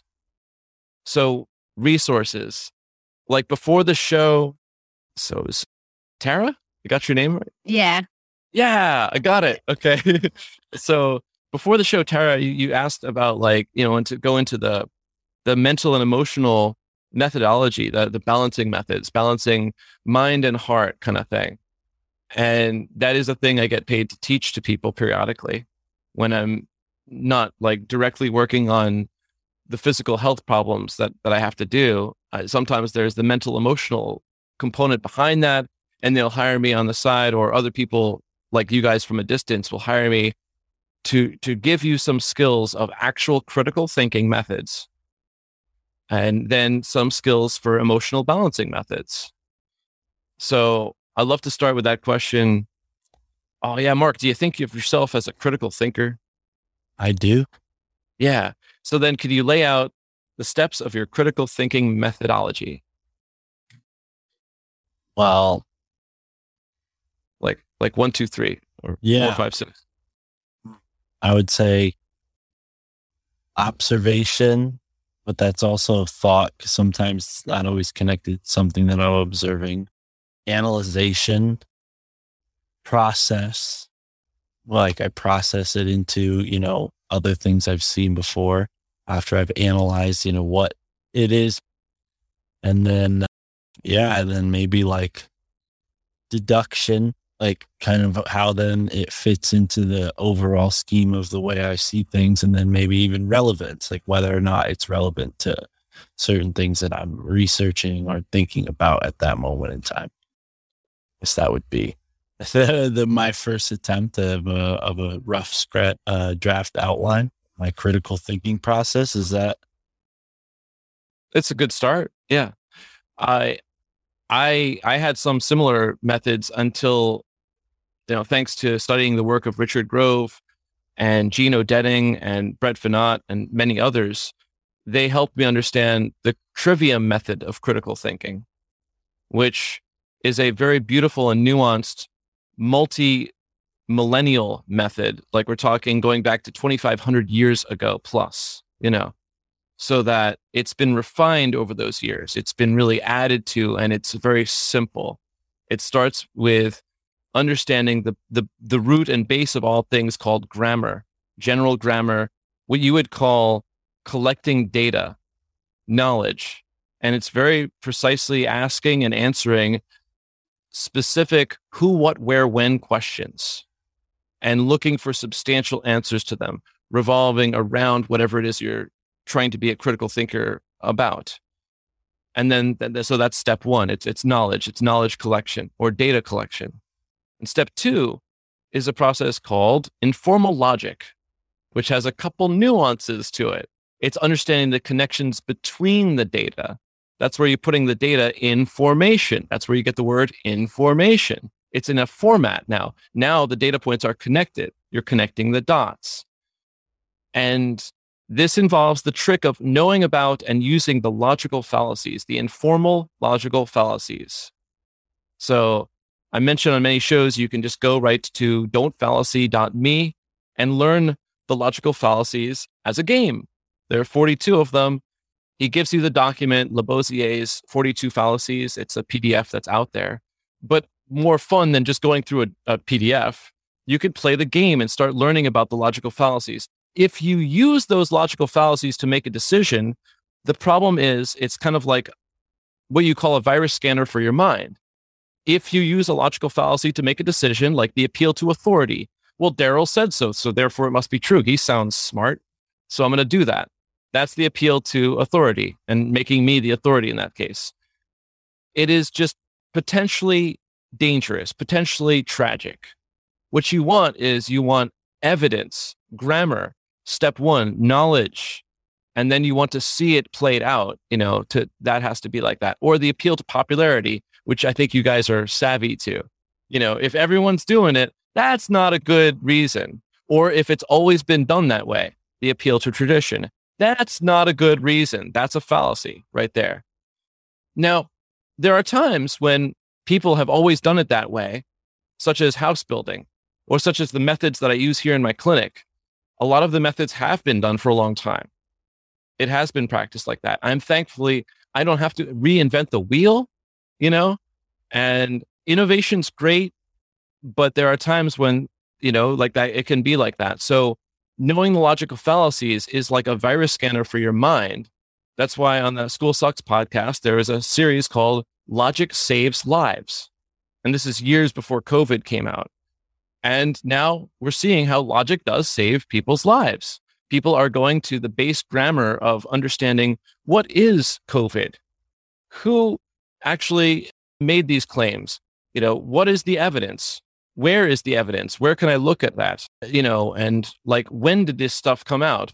When were certain patents on certain genomes filed? When were certain patents filed like that? Like who, what, where, when questions can be applied. And then you actually have the logical fallacies to see, is there an appeal to authorities? Are there all these other, various logical fallacies being employed? They are like little flags, not a given, not an absolute, but a flag to say, hey, wait, whoa, you might be going down the wrong road here. The step 3 of critical thinking in the trivia method is to create or find practical applications. You're creating an experiment to designate whether something is applicable. Yeah, yes or no, like that, or now or later, this kind of thing like that. Is Bitcoin going up now? Yes, it is. What's going on right now like that. What's going on soon? What's likely to happen? You're coming up with explanations like that. It's called wisdom if it creates a predictable and desirable result. If it does not create a predictable and desirable result, it's not wisdom. And therefore it is not that third part, it's also called rhetoric, or actually classical rhetoric. So those were the ancient methods that were refined over years and years. We're talking more than 2,500 years to perfect a method of critical thinking. It's part of what's called the Great Conversation. It goes back that long, like back to the ancient Greeks even. And probably before, if I could go back to, Egypt, and before that to Sumeria, these methods of balancing the mind. So when people would say, well, you sound like you're two in your head, like that, that might be true, but it also might refer to, I can't follow you. Or it might refer to other things like, I'm not efficient with my thinking. You sound like you're efficient with your thinking, but I can't even follow you because you're going too fast for me. I need to listen to the show twice or three times. I'm one of those guys who has to listen to shows twice or three times to really catch the nuances of everything like that. That's why I'm slow to read books, because I go through them twice plus, usually. Yeah, you too. I know. I'm always amazed at people who've got eat up 14 books a year plus like that. Well, I'm like, my problem, if you can call it that, I think it's a good thing. But I buy so many books with that, process. It is hard to keep up because I'm always like, oh yeah, I'll read this. And, 10 books later, I'm like, okay, I haven't started this one yet. But yeah, actually just got to reading today. I got through 3 or 4 chapters. I'm pretty proud of myself. But yeah, I have that same method. And I do want to tell people, if you do listen to these podcasts 3 or 4 times, good for you. I think that's just dedication. That's something I've done with certain podcasts many times. And now it's almost in my mind in a way that's subconscious. It's different. It's a different type of learning than learning from reading. It's interesting. It's like learning new moves. Like if you've ever studied something like a martial arts or Qigong or Tai Chi, your body is now burning new pathways in your physical body, so-called in the neurons in your brain, but definitely within the energetic structure of what your consciousness is made out of. I theorize, since I don't have the Darrell Institute, I theorize that consciousness exists kind of like an electromagnetic cloud around the body, but interpenetrating the body and potentially interfacing directly at possibly the pineal gland. Again, I don't have the laboratory to track all of this, but that's what I've been able to look at so far. So it seems like that's how it might work. But when you're building new pathways, you're finding a new way to create your existence like that. So having a method of critical thinking is step one. So then you're efficient, and it creates a flow where you no longer think about things over and over again. That's a lack of critical thinking. That's inefficient thinking. If you keep having to question something over and over again without coming to resolution, then you're stuck on something. And that I deal with that with clients frequently who, due to their own situations, being toxified by, say, psychiatric drugs, and they didn't just take it for a month, they took it for a decade, and they're still suffering the effects of that. They're still shaken about it, basically. And they don't have the bandwidth to learn the critical thinking I described. But beyond that, they also are emotionally distraught. The emotional component is a different thing. And that's the other part that I teach. Then an emotional balancing technique. Do you guys have an emotional balancing technique you could describe to me?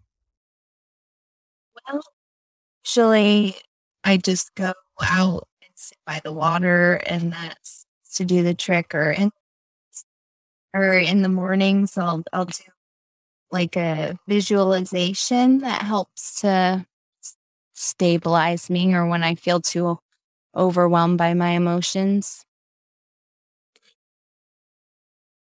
So it's a method to find balance by actually paying attention to right where you are and putting yourself in a situation like looking at the water, looking at the nature, and how no one can decorate quite like nature.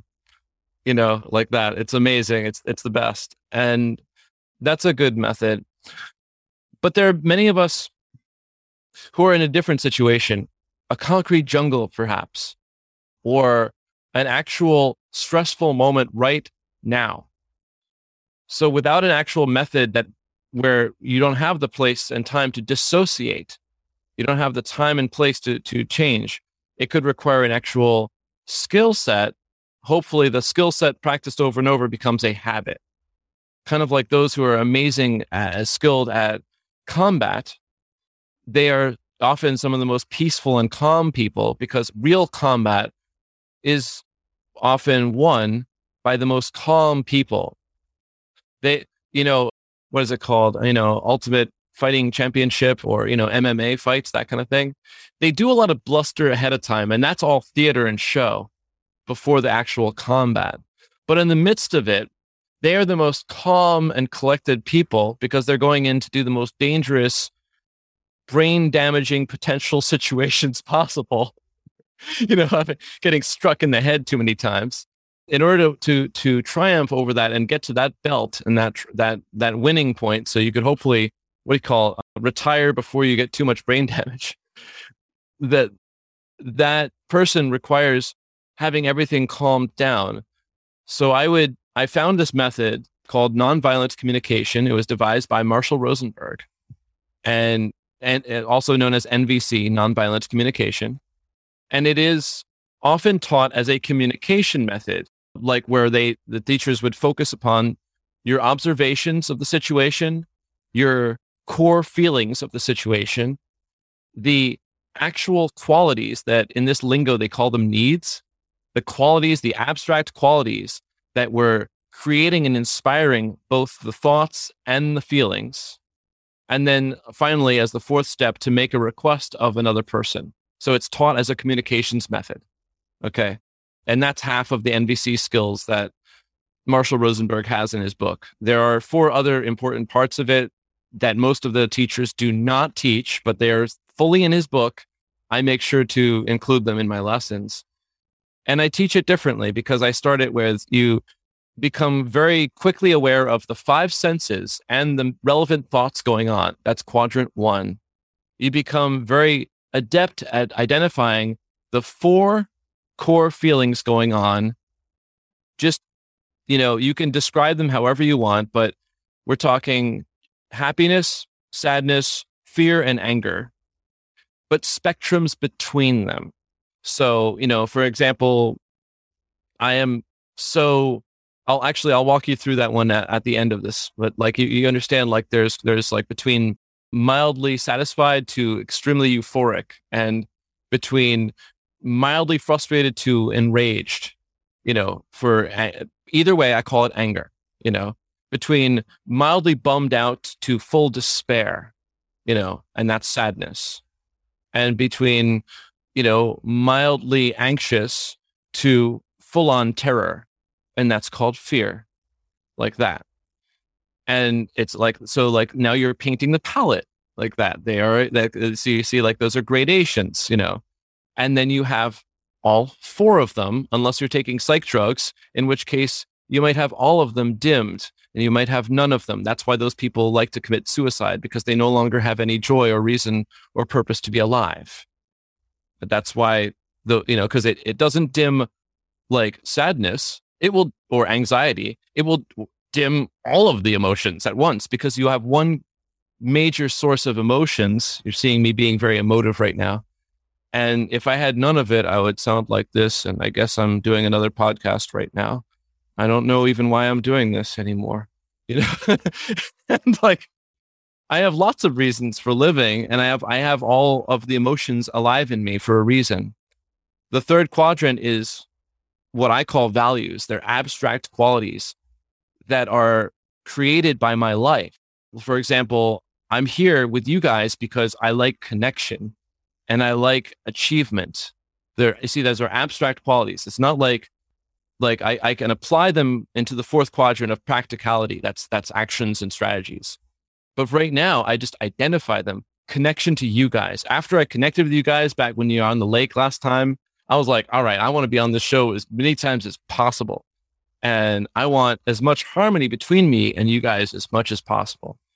And I want some challenge. Like when you ask me challenging questions, I want some achievement to make a good show for you guys that like ends up making the serious Patreon bucks and other merch and everything else like that. Like I want to see achievement. I want to see effectiveness and efficiency, like a lot done in a short amount of time. I want aesthetics like that. So those are qualities, like the aesthetics behind you. Yeah, like that. That's part of it. Well, and if we could get to the meat of it, and I mean, unless there's more on NVC and the emotional management, because I think, grounding, like Tara said, going to nature and whether that's oceanside, we're on Long Island Sound, so not quite an ocean, and there's many rivers and all sorts of mountains and things that we've experienced that have added to that energy. But besides that, if you are in an urban jungle, and you may or may not have experienced that dimming from big pharma, what are some maybe more practical things our audience can turn to bring that joy back that you're describing? Well, I'm gonna that last quadrant is necessary for that purpose. Okay. Because I gave you 3 out of the 4. That last one is where you come up with a strategy or an action that you take right now that acquires the quality without requiring someone else to do something if possible. A little child asks for help, makes requests. They don't know how to manage their life or their emotions sometimes. So they're going to always be making requests. That's why I differ from the way many nonviolent communication teachers will give it out. They keep it as needs and requests, quadrant 3, quadrant 4. And I don't do that. I keep it as knowing the values myself and how am I going to get those qualities, even if I can't get them from you guys. How am I going to next get them soon? Or how can I give them to myself right now? And that creates, that requires some creativity. So to walk it through, say I am in the concrete jungle and I'm stressed. I just literally spaced the entire meeting that I had, like just even spilled some coffee on me. And I still, I'm seeing, they wouldn't let me in the store because I didn't have a mask. I'm having these several different things happening at once going on right now. And I am far from sitting by the ocean. I am not there. That's not there. Right. I'm there, right there in that. Step 1, I acknowledge my thoughts like that. Spilled the coffee, missed the meeting. I acknowledge that kind of thing. I acknowledge other components of what's going on. What just happens to me right there. I couldn't go in the store, like that person, and they borrowing my entry into the store, like that kind of thing. The whole mask issue. Those are relevant thoughts. I just list them out and be concise about it. I acknowledge the frustration, the anger. I acknowledge that if I was going to be honest, sadness, because I've missed an opportunity like that. I could acknowledge the fear. Are they going to think that I'm a flake because I spaced the meeting like that? And I go to my 3rd quadrant. I'm afraid because I want the continuity and connection. Those are qualities. I know, like, there's a whole list of those qualities. There's like about 10 major headings and there's like tons of actual subheadings. Other abstract qualities. I know the connection, the effectiveness, I know that when I wanted, like, basically ease and efficiency, that's not spilling coffee on me. Ease and efficiency is the coffee going into my mouth instead, and cleanliness like that. And now my next step is, how do I get, like, taking a moment just to stop walking in the sidewalk and thinking, how am I next going to get connection? Or right now, how am I next going to have effectiveness? Right now, how am I going to next have that? And with skill, you become effective at that. You know what? I'm going to get to go. You guys invited me over to your Long Island place. I'm going to get to go and hang out with you. So I'm just taking a moment to envision the future where I get to hang and chill with you guys. And I'm not trying to work hard making a good show like right now, but I'm just like kind of relaxed, Darrell. was just relaxed and just enjoying it. So I'm picturing that vision of me in the future because it's about to happen. Or I picture the time when I did get to chill with you guys and other folks in local area around there, where we went off and to see Fort Hero at Montauk, Long Island, and consider the Montauk Project and stuff. And, like back in the time when we got to hang out and talk about that topic. And that was really fun, So you see how I just hypnotized myself. I didn't need the forest or ocean or nature. I just needed to be effective with myself, whether to do something right now, like doing Qigong moves, for example, whether to do it envisioning the future or envisioning the past on achieving those qualities. And now I go back to step one. What are my thoughts now that I've done that exercise? Is it more balanced? Is it better? If not, I've got more work to do. How are my feelings now? And now I feel the satisfaction and that type of, mild joy of just being satisfied at being effective. Yes. How are my qualities being tended to? You see what I'm saying? It becomes a habit. Yeah, anchoring your emotions in a positive direction and then propelling yourself with that momentum into the reality you want to live. I mean, this is everything that we've set out to do with the synchromistic exploration of the ever expanding now, which is only available on the Patreon. But that's the idea, is like when you learn these tools that you've learned over your many years from the alternative approach of health, looking into the totality of the mind, body, spirit, and everything it means to be human and have a healthy body. I mean, a lot of that comes from our mental space. And if you're unaware of these metaphysical tools, or maybe esoteric tools, because they are hidden from us in traditional society, like you were alluding to, I mean, I think this has been fundamental for me, but I hope to share that with the listeners. So yeah, I think this is a big case for the law of attraction. I mean, not to use that cliche term, but I think that's what it is. Would you agree? Yeah, that's it. And as I've learned, winging it, just using intuition is wonderful. Having a gut feeling is wonderful. That's a tool, one tool. Please, my ask to the audience is consider adding to your toolbox. Don't just have one tool. Unless you're knocking it out of the park and you literally have the best life possible, only using one tool, which I'm going to tend to question. But, there are people who that's their trip and they don't want this. Darrell, I hate this. You got all this, you're like such a method man. You got all these steps and methods and stuff, like this 3-step critical thinking, this 4-step mental balancing technique called Quadrant work that you call it, based on nonviolent communication. I don't like all these steps, Darrell. I just use my gut feeling. Well, how's that working for you? Get more tools. And once you have the tools, make the tools habits. So the person who's out there, no matter where you are, you have more methods to draw upon to get that balance. So getting back to my family thinks I'm crazy for a moment, and the objectives of creating harmony, what I like to call building a bridge of empathy from me to them.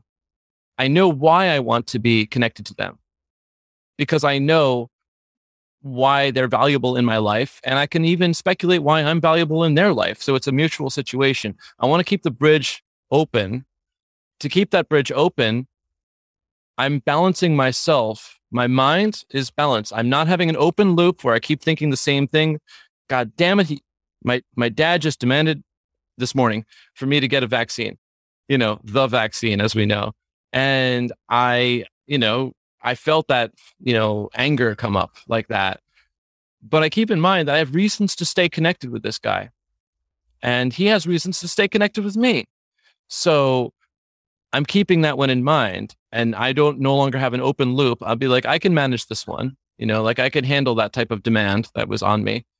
And I'm keeping in mind that like I balanced my emotional terrain. Like I thought the thought of, I just got a demand from my dad, and the thought, he's really closed-minded.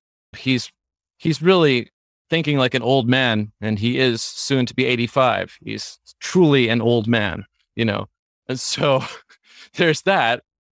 And I have the frustration, like I want to be like him to understand me. I want understanding and clarity. Like I feel you guys get me, but I don't feel like he gets me. you guys understand more of what I do for my job than he does. You guys like, I wish he understood me. I want clarity and I want understanding and connection. So how am I next going to get clarity and understanding with someone else, not necessarily him? And like, like that type of thing. And I'm getting it right now with you guys. And then how can I, consider plans of maybe making it more connected and understanding with him? And that's my final step of the 4 quadrants like that. So I know where I'm at. And then now flipping it around, where's he at? What's it like to be Peter Becker, for example? What is it like to be that guy who grew up in the Bronx, and, literally, had to fight on the street? What is it like to be that guy right now as an 85-year-old man? What's he feeling emotionally when he sees my Facebook posts? Oh my God. Okay. I can imagine the frustration and sadness, because I'm pretty outrageous with what I post there sometimes, just to him probably. And he wants that type of understanding, and he wants a shared, like that type of shared experience called, connection around that groupthink like that. He loves that kind of thing, but he wants a shared understanding. That's an abstract quality like that. And he certainly wants clarity and focus and effectiveness. He wants safety and security. That's the number one reason he asked for me to get that vaccine. And so now I understand him a little bit better. And I saw his strategy was to just post that, like right there on my timeline like that. And that was his strategy. So now I no longer have that open loop of being angry at him. I'm seeing him as a human, having a human experience. I'm seeing that he's got real values that he wants, that 3rd quadrant. I'm seeing he has real thoughts, and he's taking real strategies that he thinks are going to be effective. He's just like me. And now I've balanced myself, and now I can find a better way to build a bridge to him. I also have identified potential splinters in the mind, like topics that, like if you've ever heard of this ancient game called Minesweeper, where you're like clicking on places and you find out, oh, there's a bomb there, and you start planting flags around a bomb. Yeah, those bombs are certain topics of discussion to bring up with certain people. For you guys, Mark and Tara, I don't think there's a topic I could bring up that would be like a bomb where, ooh, don't bring that topic up. These guys will just like start to bite my head off or something, or you'll withdraw and run away. The 3 F's of what I called fight, flight, or freeze. The 3 reactive situations like that. But for someone like my dad, there are those places. So I have to be really careful around those flagged topics of conversation, and keeping in mind my objective to maintain and enhance the connection, to keep in mind what are the actions that are going to maintain that connection, and what resources of my own balance of my mind and my resources of my patience and my time, my awareness, what resources do I need to take those actions to get there? That's what I wanted to give to you guys and the audience. Right on. Yeah. I appreciate that. I think that's a great place to begin for some people, or even if people are already on their way and have a couple of tools, it's another tool to add to their belt. And I think, there's never enough tools as long as they serve you. I think Bruce Lee, because as you mentioned, martial arts being a kind of tipping off point to one of your larger points that you were making about, having a certain practice. I've studied martial arts as a big part of my early life when I was a teenager, and Bruce Lee, his whole model was take what works for you from any style. He didn't limit himself to just Wing Chun, even though that was, one of the first things he learned. He went and then pushed that further and implemented styles, from all different parts of the world that normal folks from his area weren't taking on. And I think that just as a model for all things we can do in life is really cool, to be able to take a universal approach and find what works for you. And thank you, Darrell, for adding another tool to our toolkit. I like to just call it quadrant work for how I brand it myself, because I've changed it from what nonviolent communication is traditionally taught. That's how I teach it, like that, 4 quadrants. That's it. But there's more. Tara had recently been showing me this sort of four quadrants of the mind. You have the left brain and the right brain, and then I think it was like north and south, or maybe like female and male. But am I wrong? No, it was divided by the tarot. So it was masculine and feminine, and then the king and queen and prince and princess representing the different, quadrants of Nice. mind. Yeah, and like the major arcana as well from the tarot. But yeah, it was, synchronistic. Now we're talking about quadrant theory. And when we had planned that this podcast, Tara and I had been talking about this 4-quadrant model that relates to her spirit science tarot deck, but also really spirit science. I think you would vibe with it if you hadn't already seen it on YouTube. It's pretty prolific. They've been around for a while, but they do a great job of encompassing all of these topics into these fun little cartoons that are super informative. But he has this great tarot card deck that pretty much, I have played with tarot card decks, not as a practitioner, but as like a receiver of information for a long time, and it's definitely added to my life immensely. Are you grabbing the book right now? The Book of Patch. Yeah. But yeah, so I'm just, I like to point out the synchronicities, but I wonder, how far into that realm does your regular practice go? I mean, would, your father see what you do as like kind of out there metaphysical stuff? Would the average person see it as that from your experience? There's the quadrant we're discussing. Yeah, definitely. Put that in the show notes if you can. But For sure. like that's really awesome. Because I want to see it, honestly. I'm not fully versed in what you got there in the book, but I did get trained in a lot of different esoteric things because that's connected to everyone who's ever trained with what's known as clinical kinesiology, a type of chiropractic training that I covered in the last show. Had to touch upon the subtle energetic phenomenon, including even the potential applications of what happened in alternate and past lives, or basically other existences that are connected to the energetic realm of right now. Largely referring to my dad, I think it's just plain old not aware of any of like this part, just like he's not going to listen to this part of the podcast, or in general, I'm not sure any of my podcasts that I've been on or that I record myself. Maybe. It's just not going to happen right now. I'm just glad that he'll show up on a Zoom call with me and a phone call too, so the bridges are open, but not that many bridges. Not like a curiosity is not there yet to study who I am and where I'm coming from. And I'm okay with that. It might never be that way with me and him in this plane of existence, but the invitation is there, and I don't have a deep-seated need for him specifically to join me there. I have I have a hunger to get more of the younger folks like you guys to join me to where I'm at, like that kind of thing.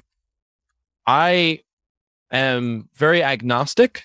That means I embrace uncertainty. I'm very uncertain when we're discussing things. I am very confident when I'm about to take action because I have used all of the best of my ability to understand something. But after I've taken action and I have time to consider it, just like say after I worked with a client this morning before you guys got here, I definitely question how I did today. And I keep that in mind. And then, but I finish the questioning at some point and I'm good with that. That's part of a balancing method. So I like the agnostic, uncertain approach. It's the opposite of being fixed and firm in my beliefs. I used to be like that. I used to say, well, now I know the truth. Now I really have got it. Now I see the real deal. Now I understand that I was, really abducted and actually inserted into the Montauk Project as one of those children or something like that. That was a psychic named Stuart Swerdlow made that claim of me. And maybe that's true and maybe it's not. I have an open-minded perspective to it. Do you have any evidence? time? Like, is there time in your life where you can't account for, like maybe going to a summer camp program or something when you're a teenager and maybe, ended up in some dark room and then got like the Men in Black flash and forgot your whole summer? I have nothing like that. The closest I have is to dreams of extremely bright lights coming in through the window on the side of the house that, is the woods, which is not where you can have like a headlights coming through, Yeah. Also, it was like, we're talking multiple stories up. We're almost at tree level. So, not like, but there's no proof or evidence that I have of that. I have a feline perspective on that.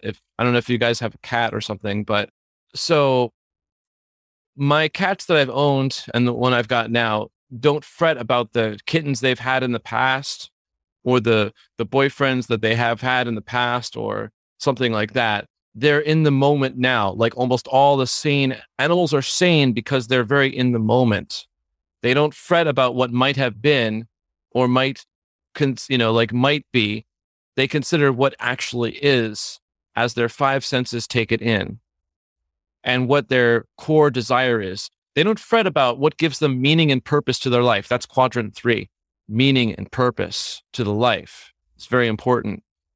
So they already have meaning and purpose. Survive, eat, reproduce, tend to the body, clean that fur, like that, Those are they don't have to like review the reasons for why they're alive. Meaning and purpose is established, and the present moment attitude that monks over there around the world would work for like decades to establish, they already have. I try to keep that one in mind like that. I don't fret about if I was or wasn't abducted. That's a fascinating idea, and when it becomes more relevant, I'll consider it.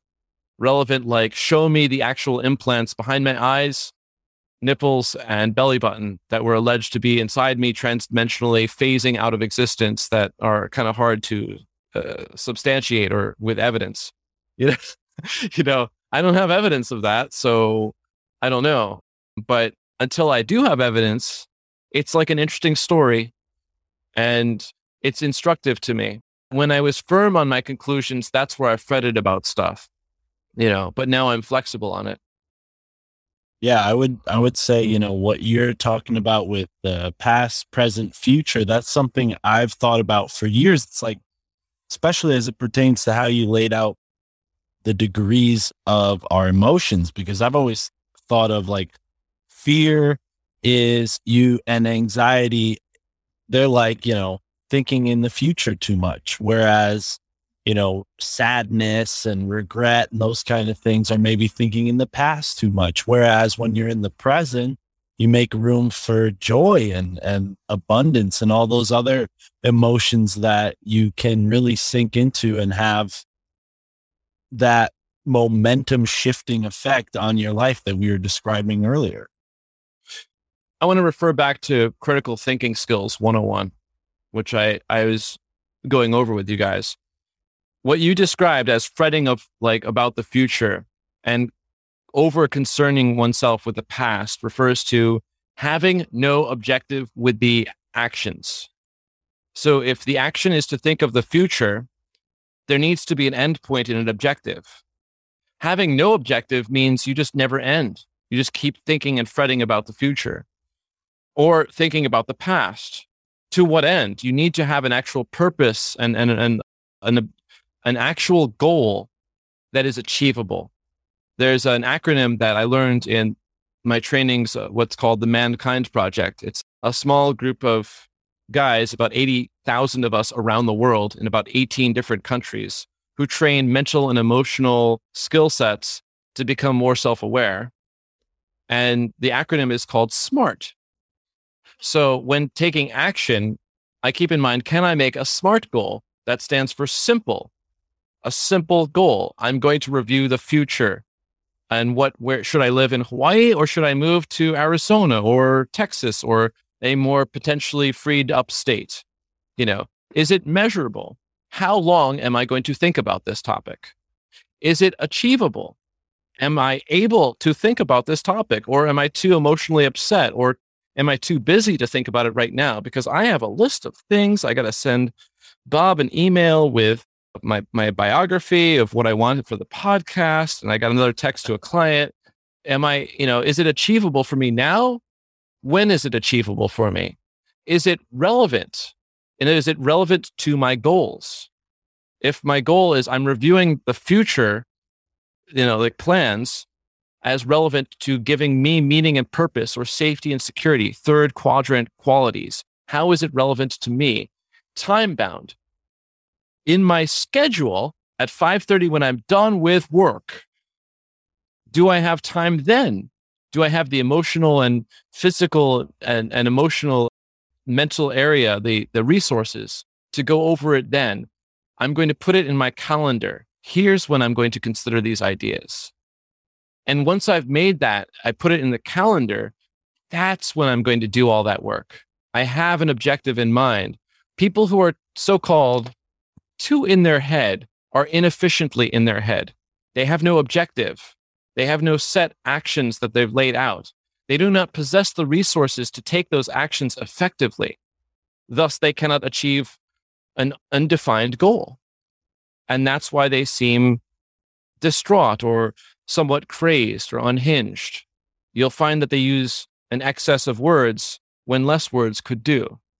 Or they might not even have much to say at all because everything is like a logjam of thoughts coming out of them. I've seen this too many times like that. Without skill sets that I've described to you, I was out of control, Darrell. I didn't have SMART goals. It was not simple. It was not measurable. It was for my skill sets without the resources of habits and skills. It was not achievable. It was not relevant to what gives me meaning and purpose or achieves my goals. It was not time bound, meaning I didn't even set a time for when I'm going to try to engage in that activity, to be like that. So without it being smart, it becomes the opposite. It's dumb, like that. Like it's the opposite. It's not simple. It's complicated. It's not measurable. It's nebulous, or, like I say to people when they describe something to me that doesn't tell me a damn thing. And I'm like, well, could you be more vague about that? Because, oh my God, that was very vague, but could you be even more vague about it? Could you just allude to it in such a way as I even understand it less?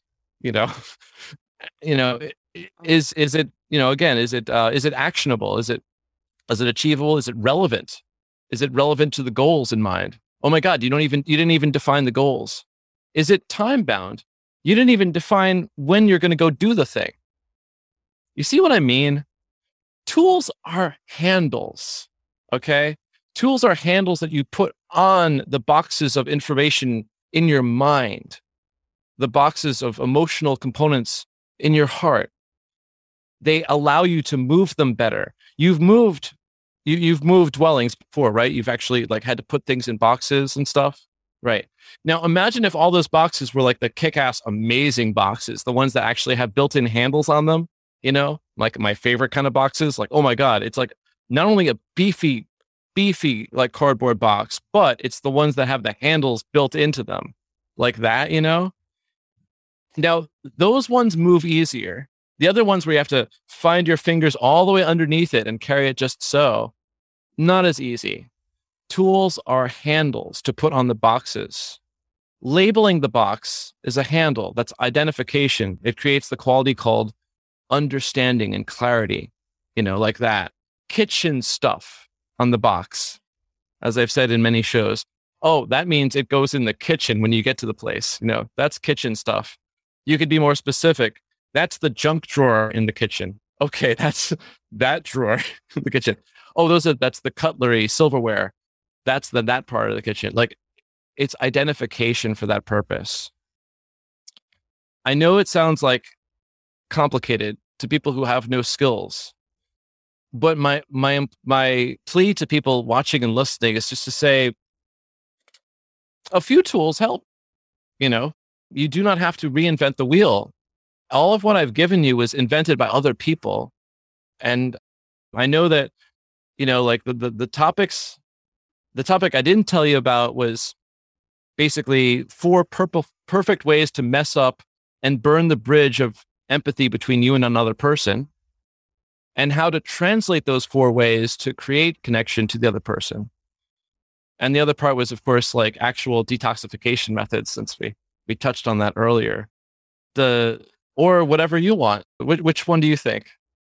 Well, I do think that people are super interested, and I'm interested in germ theory versus terrain. Oh, yeah, that and one. I think, terrain theory is something that just seems to be more in harmony with everything else I've learned about our world. And, from my familial experience, my grandparents, they grew up in rural Canada. They ate food that came from farmers markets. They ran around, barefoot in the dirt, and they were fine. It wasn't until my grandmother went to this freezing cold girls' school out on the middle of, almost all the way near Prince Edward Island. If anyone knows Canada like that, it's up there in the North Atlantic, so she got pneumonia. But other than that, I mean, they lived their whole lives very healthy. Obviously coming to America, that changed things. My Pepe loved McDonald's, so that didn't last. But I think, the reason why they both lived into their 90s was because of that foundation of health that they got out there, living in a more rural situation, less modern amenities, less, because my whole childhood, it was Purell and all that kind of stuff. Not that my mother or father were giving that to me, but I remember that being in school, they were pushing that. And I always thought to myself, like, why? What's wrong with dirt? There's nothing wrong with dirt. But anyways, that's a long-winded, sort of anecdote for saying that I've always kind of thought in terms of terrain theory. I just didn't know how to define it. It actually, the terrain model of health and disease is far older than the germ theory of health and disease. So it's been worked on and refined in the same way as critical thinking skills have been worked on and refined for a very long time. And in the same way as emotional balancing skills have been worked on and refined. So it started with people just understanding the connection of you are what you eat, like Paracelsus and Hippocrates. Then in the future, the doctor will be basically helping the patient by guiding them with proper nutrition and food. And that will be the medicine for them, like that, what actually is composing of them. So it's been a very, very old concept of what goes into the person is incredibly critical to their terrain. But over time, it became more nuanced. And now they understand that some foods will increase the acid nature of parts of the tissues and body that need to be alkaline, and vice versa. Some tissues need to be acid, and to turn them alkaline, like I'm talking about the stomach, is going to diminish the ability of the body to absorb and create nutrients. So there's that understanding, like the components of what creates health. The many layers of toxins were always a problem throughout human history for thousands of years. But 100+ years ago, special types of toxins were released and invented, essentially. New types of toxins. So I always like to bring up the book, The 100-Year Lie by Randall Fitzgerald. And that one covers the types of toxins that we're all presently dealing with and exposed to. Understanding that those toxins exist means that now you can take steps to reduce exposure to them. So you're stopping, like you're eating organic food. Now you're taking in less of the various pesticides and herbicides and other toxicants that are on certain foods, chemically grown type foods. Instead, you're taking in more naturally, organically, and sometimes even cleanly wildcrafted foods like that. So you're reducing, that's called subtraction in my clinic here. I call that, but we have two things, addition and subtraction. It's all we do. It's two things. You try to reduce the toxins, reduce them coming in, reduce the body from making them. That's terrain theory. You have a chance to increase what's needed. So you have deficiencies of vital nutrients. That'll create problems. Everyone knows about scurvy is a deficiency of vitamin C. It is increased by, like those deficiency syndromes can be treated by just increasing the nutrients of vitamin C and associated nutrients connected to that, bioflavonoids, etc. Helps to have like the whole spectrum that goes along with each one of them. But simplicity will help, So you increase the things that need to be there and you decrease the things that don't need to be there. Terrain theory in a nutshell, all of health is caused by the things that should never be there are there. Endotoxins that the body is making, toxins inside of the body that aren't being removed properly, and exotoxins, toxins that are coming in from outside. We're talking food, skin, air, and water, like that kind of thing. And they should never have been there, and try to reduce exposure and then try to reduce the toxins that have came in. And there are ways to do that. Addition and subtraction, like that. And that's kind of terrain theory in a nutshell. It's just understanding that like each person is completely unique. Every situation for creating health is custom built. It is bespoke is the word in like British language. It is custom built for each person. It is not a one size fits all. I know it would be wonderful to think in monopoly terms, but it's a plurality term, a plural of many methods, so that you have many methods to address these things. Then there's then there's germ theory, the germ theory of disease, still listed as germ theory of disease in Wikipedia. Widely accepted, according to Wikipedia, not widely accepted, is the reigning theory that was promoted again by the Rockefeller Medicine Institute, like the whole institution of those people, the folks who funded all of the doctors, all of big pharma, and their conglomerates in insurance and banking that go behind all of them. And they own the 5 major media companies. So they're all walking in lockstep to go say the same thing. A pathogen comes from outside. At first it used to be bacteria. Then they could actually find bacteria, under scopes. And then they came up with a theory of viruses before they even had electron microscopy. So they didn't even see viruses, but they theorized viruses. And then they came up with scanning electron microscopes and TEM scopes. And that's when they actually started labeling particles as viruses. They made the claim that the bacteria or virus, or in some cases a type of yeast or mold, or the only relevant one actually, parasites, would come in from outside, and the body would succumb to the damages. The tissues would be damaged, cells would be damaged, and that these would be transmissible from person to person, from the environment to the person, and that includes from other people to the person. So the immune system responds with this antibody system where these small particles identify the offending toxin, or not toxin, but the offending pathogen. And that's where it responds to the pathogen by initiating, white blood cells to go ahead and attack the invader and other cells of the immune system, so-called.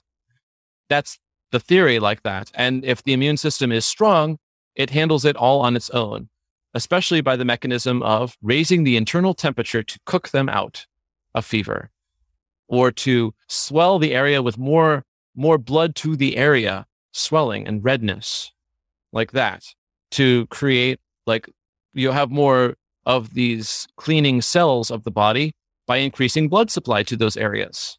And that is useful, except if too much swelling happens, such as dangerous places like the brain or the heart or the other critical organs, the liver, and on, down to the least important organ of all, the skin.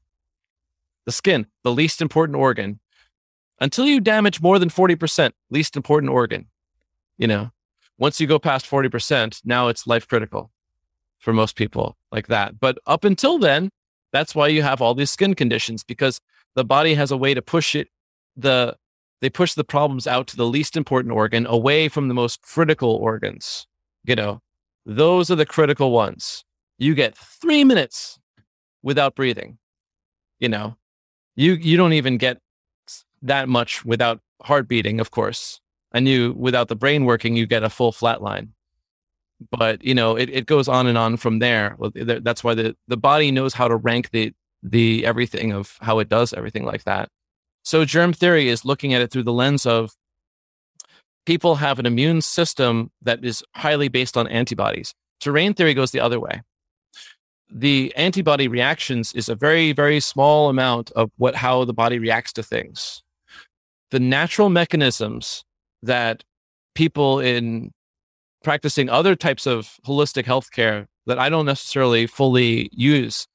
I'm talking Germanic New Medicine. You could look that one up, and other very, very cleansing, very body-focused medicines that do not rely upon dishing out medicines like I do. And they don't rely on dishing out treatments like I do.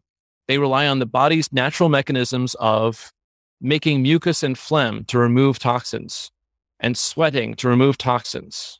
That's like that kind of thing. And the natural mechanisms of fasting to remove toxins, or just eating very simplistic foods like only fruit to remove toxins. And just to really be pure about the environment as best as possible, to allow the body, whether with a fever or swelling or anything, to do whatever it needs to do. And I'm all good with that until something is critical, like, well, swelling is now happening in the brain, and that's called encephalitis, and that's like mission critical. That's life endangering. So I don't let things go that far, in my own life and with my clients. But for some of these people, they will go all the way like that. In a nutshell, I mean, what the money goes behind the germ theory, because it's made trillions of dollars at this point. It made especially a lot over the last couple of years to promote the idea that you are helpless against this pathogen, and you require either these medicines, like that you take orally on your own, and you can certainly find your own sources of hydroxychloroquine or ivermectin or all the other like highly publicized medicines, or the lesser known medicines, like I'm talking about white pine needle tea and apple pectin and other things that are more holistically available and usable for that, to reduce and remove the toxin kind of load on the body. I think I went over the general, you get the general gist of it. If you sell people on the idea that the terrain doesn't matter, what matters is the germ, then they're helpless to just acquire the whatever medicine, including, of course, the experimental injectables being called vaccines nowadays, mRNA, potentially, the usual plus new types of damage type of vaccines going on called vaccines. And that's one of the ways that have made a lot of people a lot of money, just to get people to take these drugs because they're presuming that without them, they're lost, that the germ is stronger than they are, and that the germ is coming from outside. The reality that I've had to acknowledge as being wrong about this for 22 years of my practice is that viruses, as far as I can tell, there's no evidence that viruses are other than cell waste, which is why they have no organelles inside of them. All they have is genetic material and toxic substances wrapped in a cell membrane made by whatever cell it is made out of. So think of them as bags of garbage, and the bag part is the cell membrane. Cells will wrap up toxins and waste in these cell membrane pieces of themselves, just like people who live in a dirty apartment building will wrap up their McDonald's and other takeout food in a plastic bag, and then it all gets clumped up outside of their place. It's the same function like that. So if you were looking from on high, you'd say, oh my God, look at all these bags of garbage that causes these ghettos and poverty. Because they don't have scanning electron microscopes that show video. They only have scanning electron microscopes that show cut, sliced, and dyed frozen events like a photo, a picture. It's very similar to if all you had was photos and not video, and you had houses on fire and all the fire engines and ambulance around it. And every time you see that picture, you'd be thinking, those are the ones who caused the fire, obviously, because all you had was a still picture. You didn't have the picture of what happened before, during, and after. So for the most part, as best I'm able to tell, and I've audited this for the last 18 plus months, what are called these viruses are cell waste. Exosomes, cell waste, basically. They're waste coming from cells. They are toxins or cell waste wrapped up in a cell membrane. They have no reproductive or other life functioning things like a bacteria. That's a living organism. There's several pounds of bacteria in each of us. Those are alive.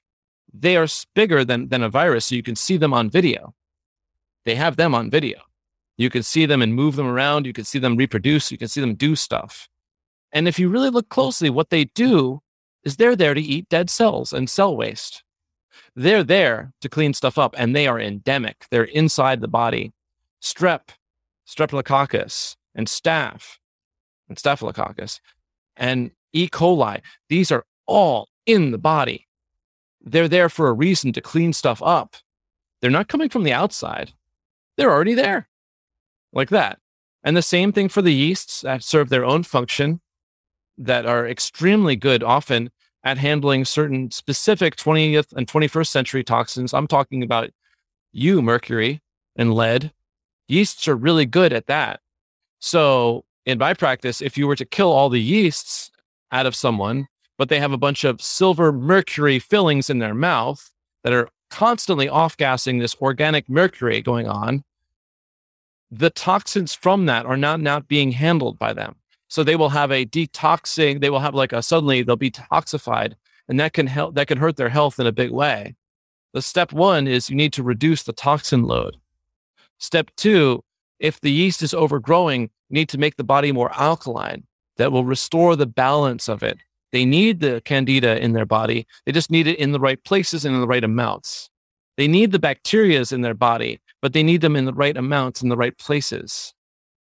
And so the terrain theory looks at these pathogens as helper cells that are in there for a good reason. And the germ theory looks at them as invaders coming from the outside that are causing the destruction.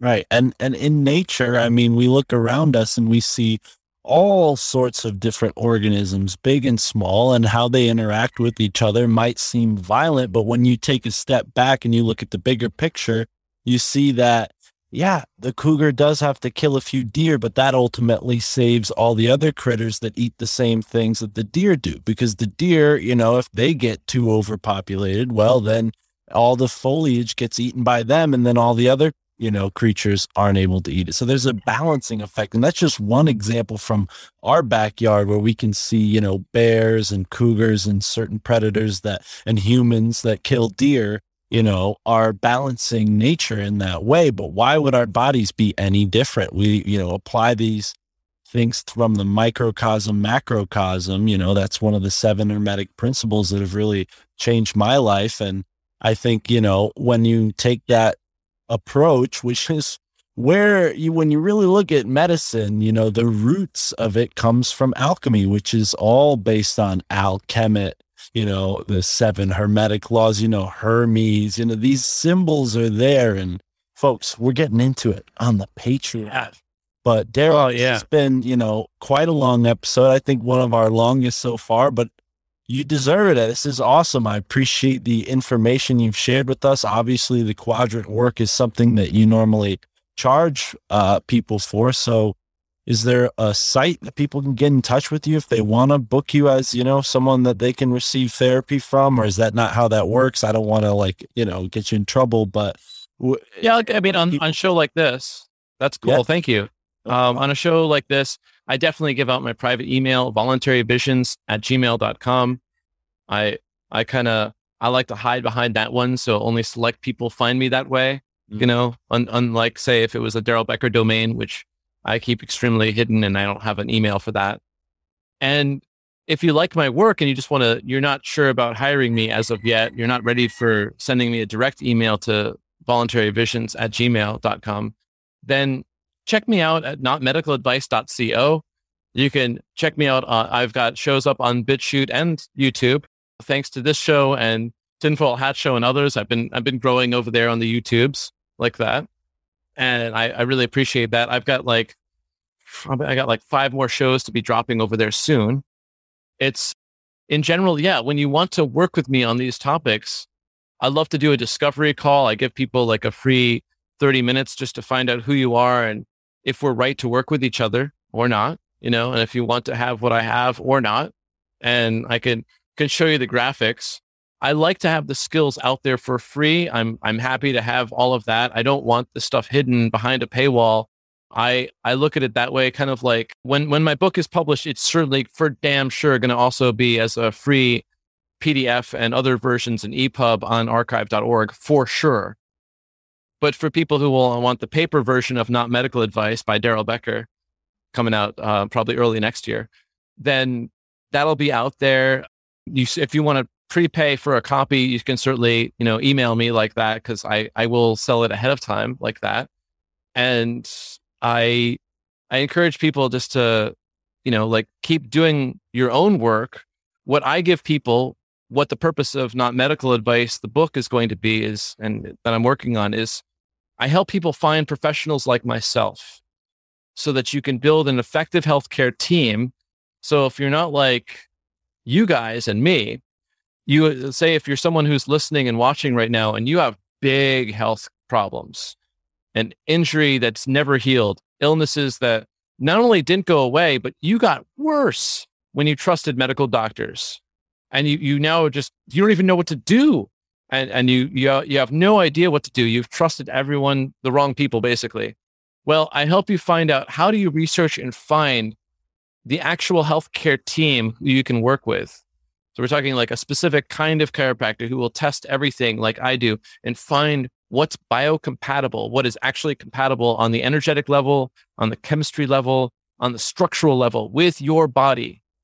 And that's like step one. And then finding maybe a scientist, like a naturopathic doctor, to run a lot of labs and give you access to a huge pharmacopoeia of incredibly effective natural medicines that the chiropractor might not be able to have in their practice. But sometimes it's one-stop shopping, and that chiro has that stuff too. And they run labs too. And then maybe a wizard. That's an acupuncturist like me. Someone who can move the subtle energies of the body in just such a way to help restore the balance. Maybe even some mental, emotional skills that I was giving you guys as well. Someone who does that kind of stuff. And finally, the insider, to help you find and interview and actually start working with a medical doctor, an MD, that's on your side. Do not discount the MDs. They have power. They can prescribe all the medicines, the strong medicines, and the diagnostic tools, like heavy duty diagnostics. They can be an advocate to do a certain lab tests. I'm talking about like allergy tests to show, well, obviously you are definitely someone who would like die if you ever got this vaccine with these ingredients. So here's your doctor's notes, and now you don't have to do that. And they're there. They've got hospital visitation rights. They're the insider in the medical mafia. They have the visitation rights to show up and advocate on your behalf if you're in medical trouble. So you see what I mean? Building a medical team is powerful. And I have a book coming out to show you how to do that. Wow.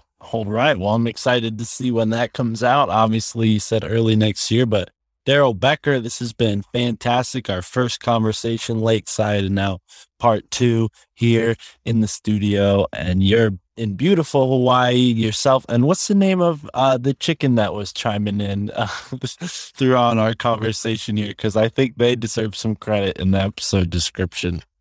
See, I have so many wild chickens that it's just not on me nowadays. Like when I moved here in 2016, I started naming them. They all had personalities, and I watched them give birth to clutches of little chicks and stuff and see who got to survive. This is multiple generations later. I definitely have stopped naming them. you can't keep track. They are, wild chickens, very intelligent beings. Domestic and caged up chickens, I'm not sure about that. I give them credit, but still, they're nothing like the intelligence of me and my cat, but I like how they know how to meld with this environment. They roost up in these trees here, the guava trees here, banyan tree right here, like all over they roost, they live, they handle the mongoose who are on this island, like that. They handle the domestic and wild cats and stuff, and dogs that sometimes stray. They know how to handle life here on this island and everything like that. So I'm giving them some credit right now too. Right on. All right. Well, thank you so much, Darrell, for joining us on the My Family Thinks I'm Crazy podcast. And folks, if you're listening out there, have a great moment wherever you are in the now. And be sure to join us on the Patreon. Show us some love. And be sure to go show Darrell some love. Check out Not Medical Advice. And that's on YouTube, or is it a podcast? I wasn't certain about that. I'm going to convert it to a podcast real damn soon, but All right. it's on YouTube. It's on BitChute, notmedicaladvice.co. Right on. All right. Well, thank you so much and take it easy. Ladies and gentlemen, thank you for listening to that conversation with Darrell Becker. It was a lot of fun getting into the quadrant work, SMART, the 100-year lie, and so many other things. Obviously, the terrain theory. Yeah, the yeast thing. I hadn't considered that. And then terrain theory versus germ theory. I think that's something that a lot of people are interested in lately, especially since what's going on. That offers like totally two different perspectives of this, what's going on right now. Totally polarized. Right? Exactly. A visual choice. I think, Move forward. you see it very clearly with the person and their choice to whether or not they wear a mask. Obviously, aside from those who have to wear it, who are forced to wear it in order to just buy groceries like we almost had to last week. Today's Labor Day. Darrell's a cool guy. I've known him for a little while. We first talked back when I first was introduced to Matt Raymer and Content Safe. And yeah, you guys might have heard towards the end there, all the places where you can find Darrell's stuff. Well, we hope to have that all on altmediaunited.com, a website, a cooperative that I started. So go check it out. It's a part of the My Family Thinks I'm Crazy stuff that I do to create awesome shows and network with people and build this community and et cetera, et cetera. And if you want to be a part of this community, get in touch with me.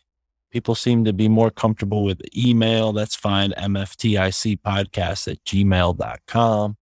You can get in touch with me over Instagram. You can leave us a message if you're brave. Leave us a message at the pod inbox /MFTIC. And it seems to be that you have to capitalize that for some reason. So be sure to capitalize the acronym for My Family Thinks I'm Crazy, MFTIC, pod inbox.com /MFTIC. But that's about it. Follow up on all the things. Subscribe, like, tell us what you think. Leave a good rating. We appreciate all you guys who leave a good rating on the iTunes. And yeah, with that, folks, thank you so much for supporting the My Family Thinks I'm Crazy podcast, giving you the tools in case your family thinks you're crazy too. What are you going to do? Maybe do the quadrant work.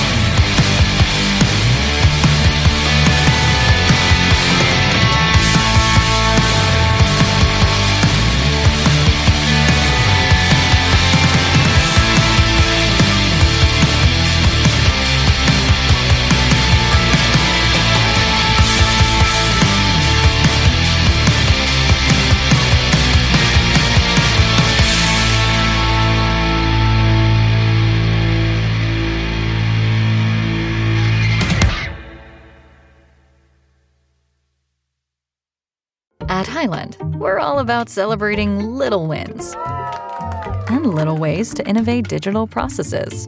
There's no customer pain point too small for us to help with. Maybe that's why more than half of the Fortune 100 looks to Highland to connect their content and data, improve processes, and turn little efficiencies into big wins for their customers and clients.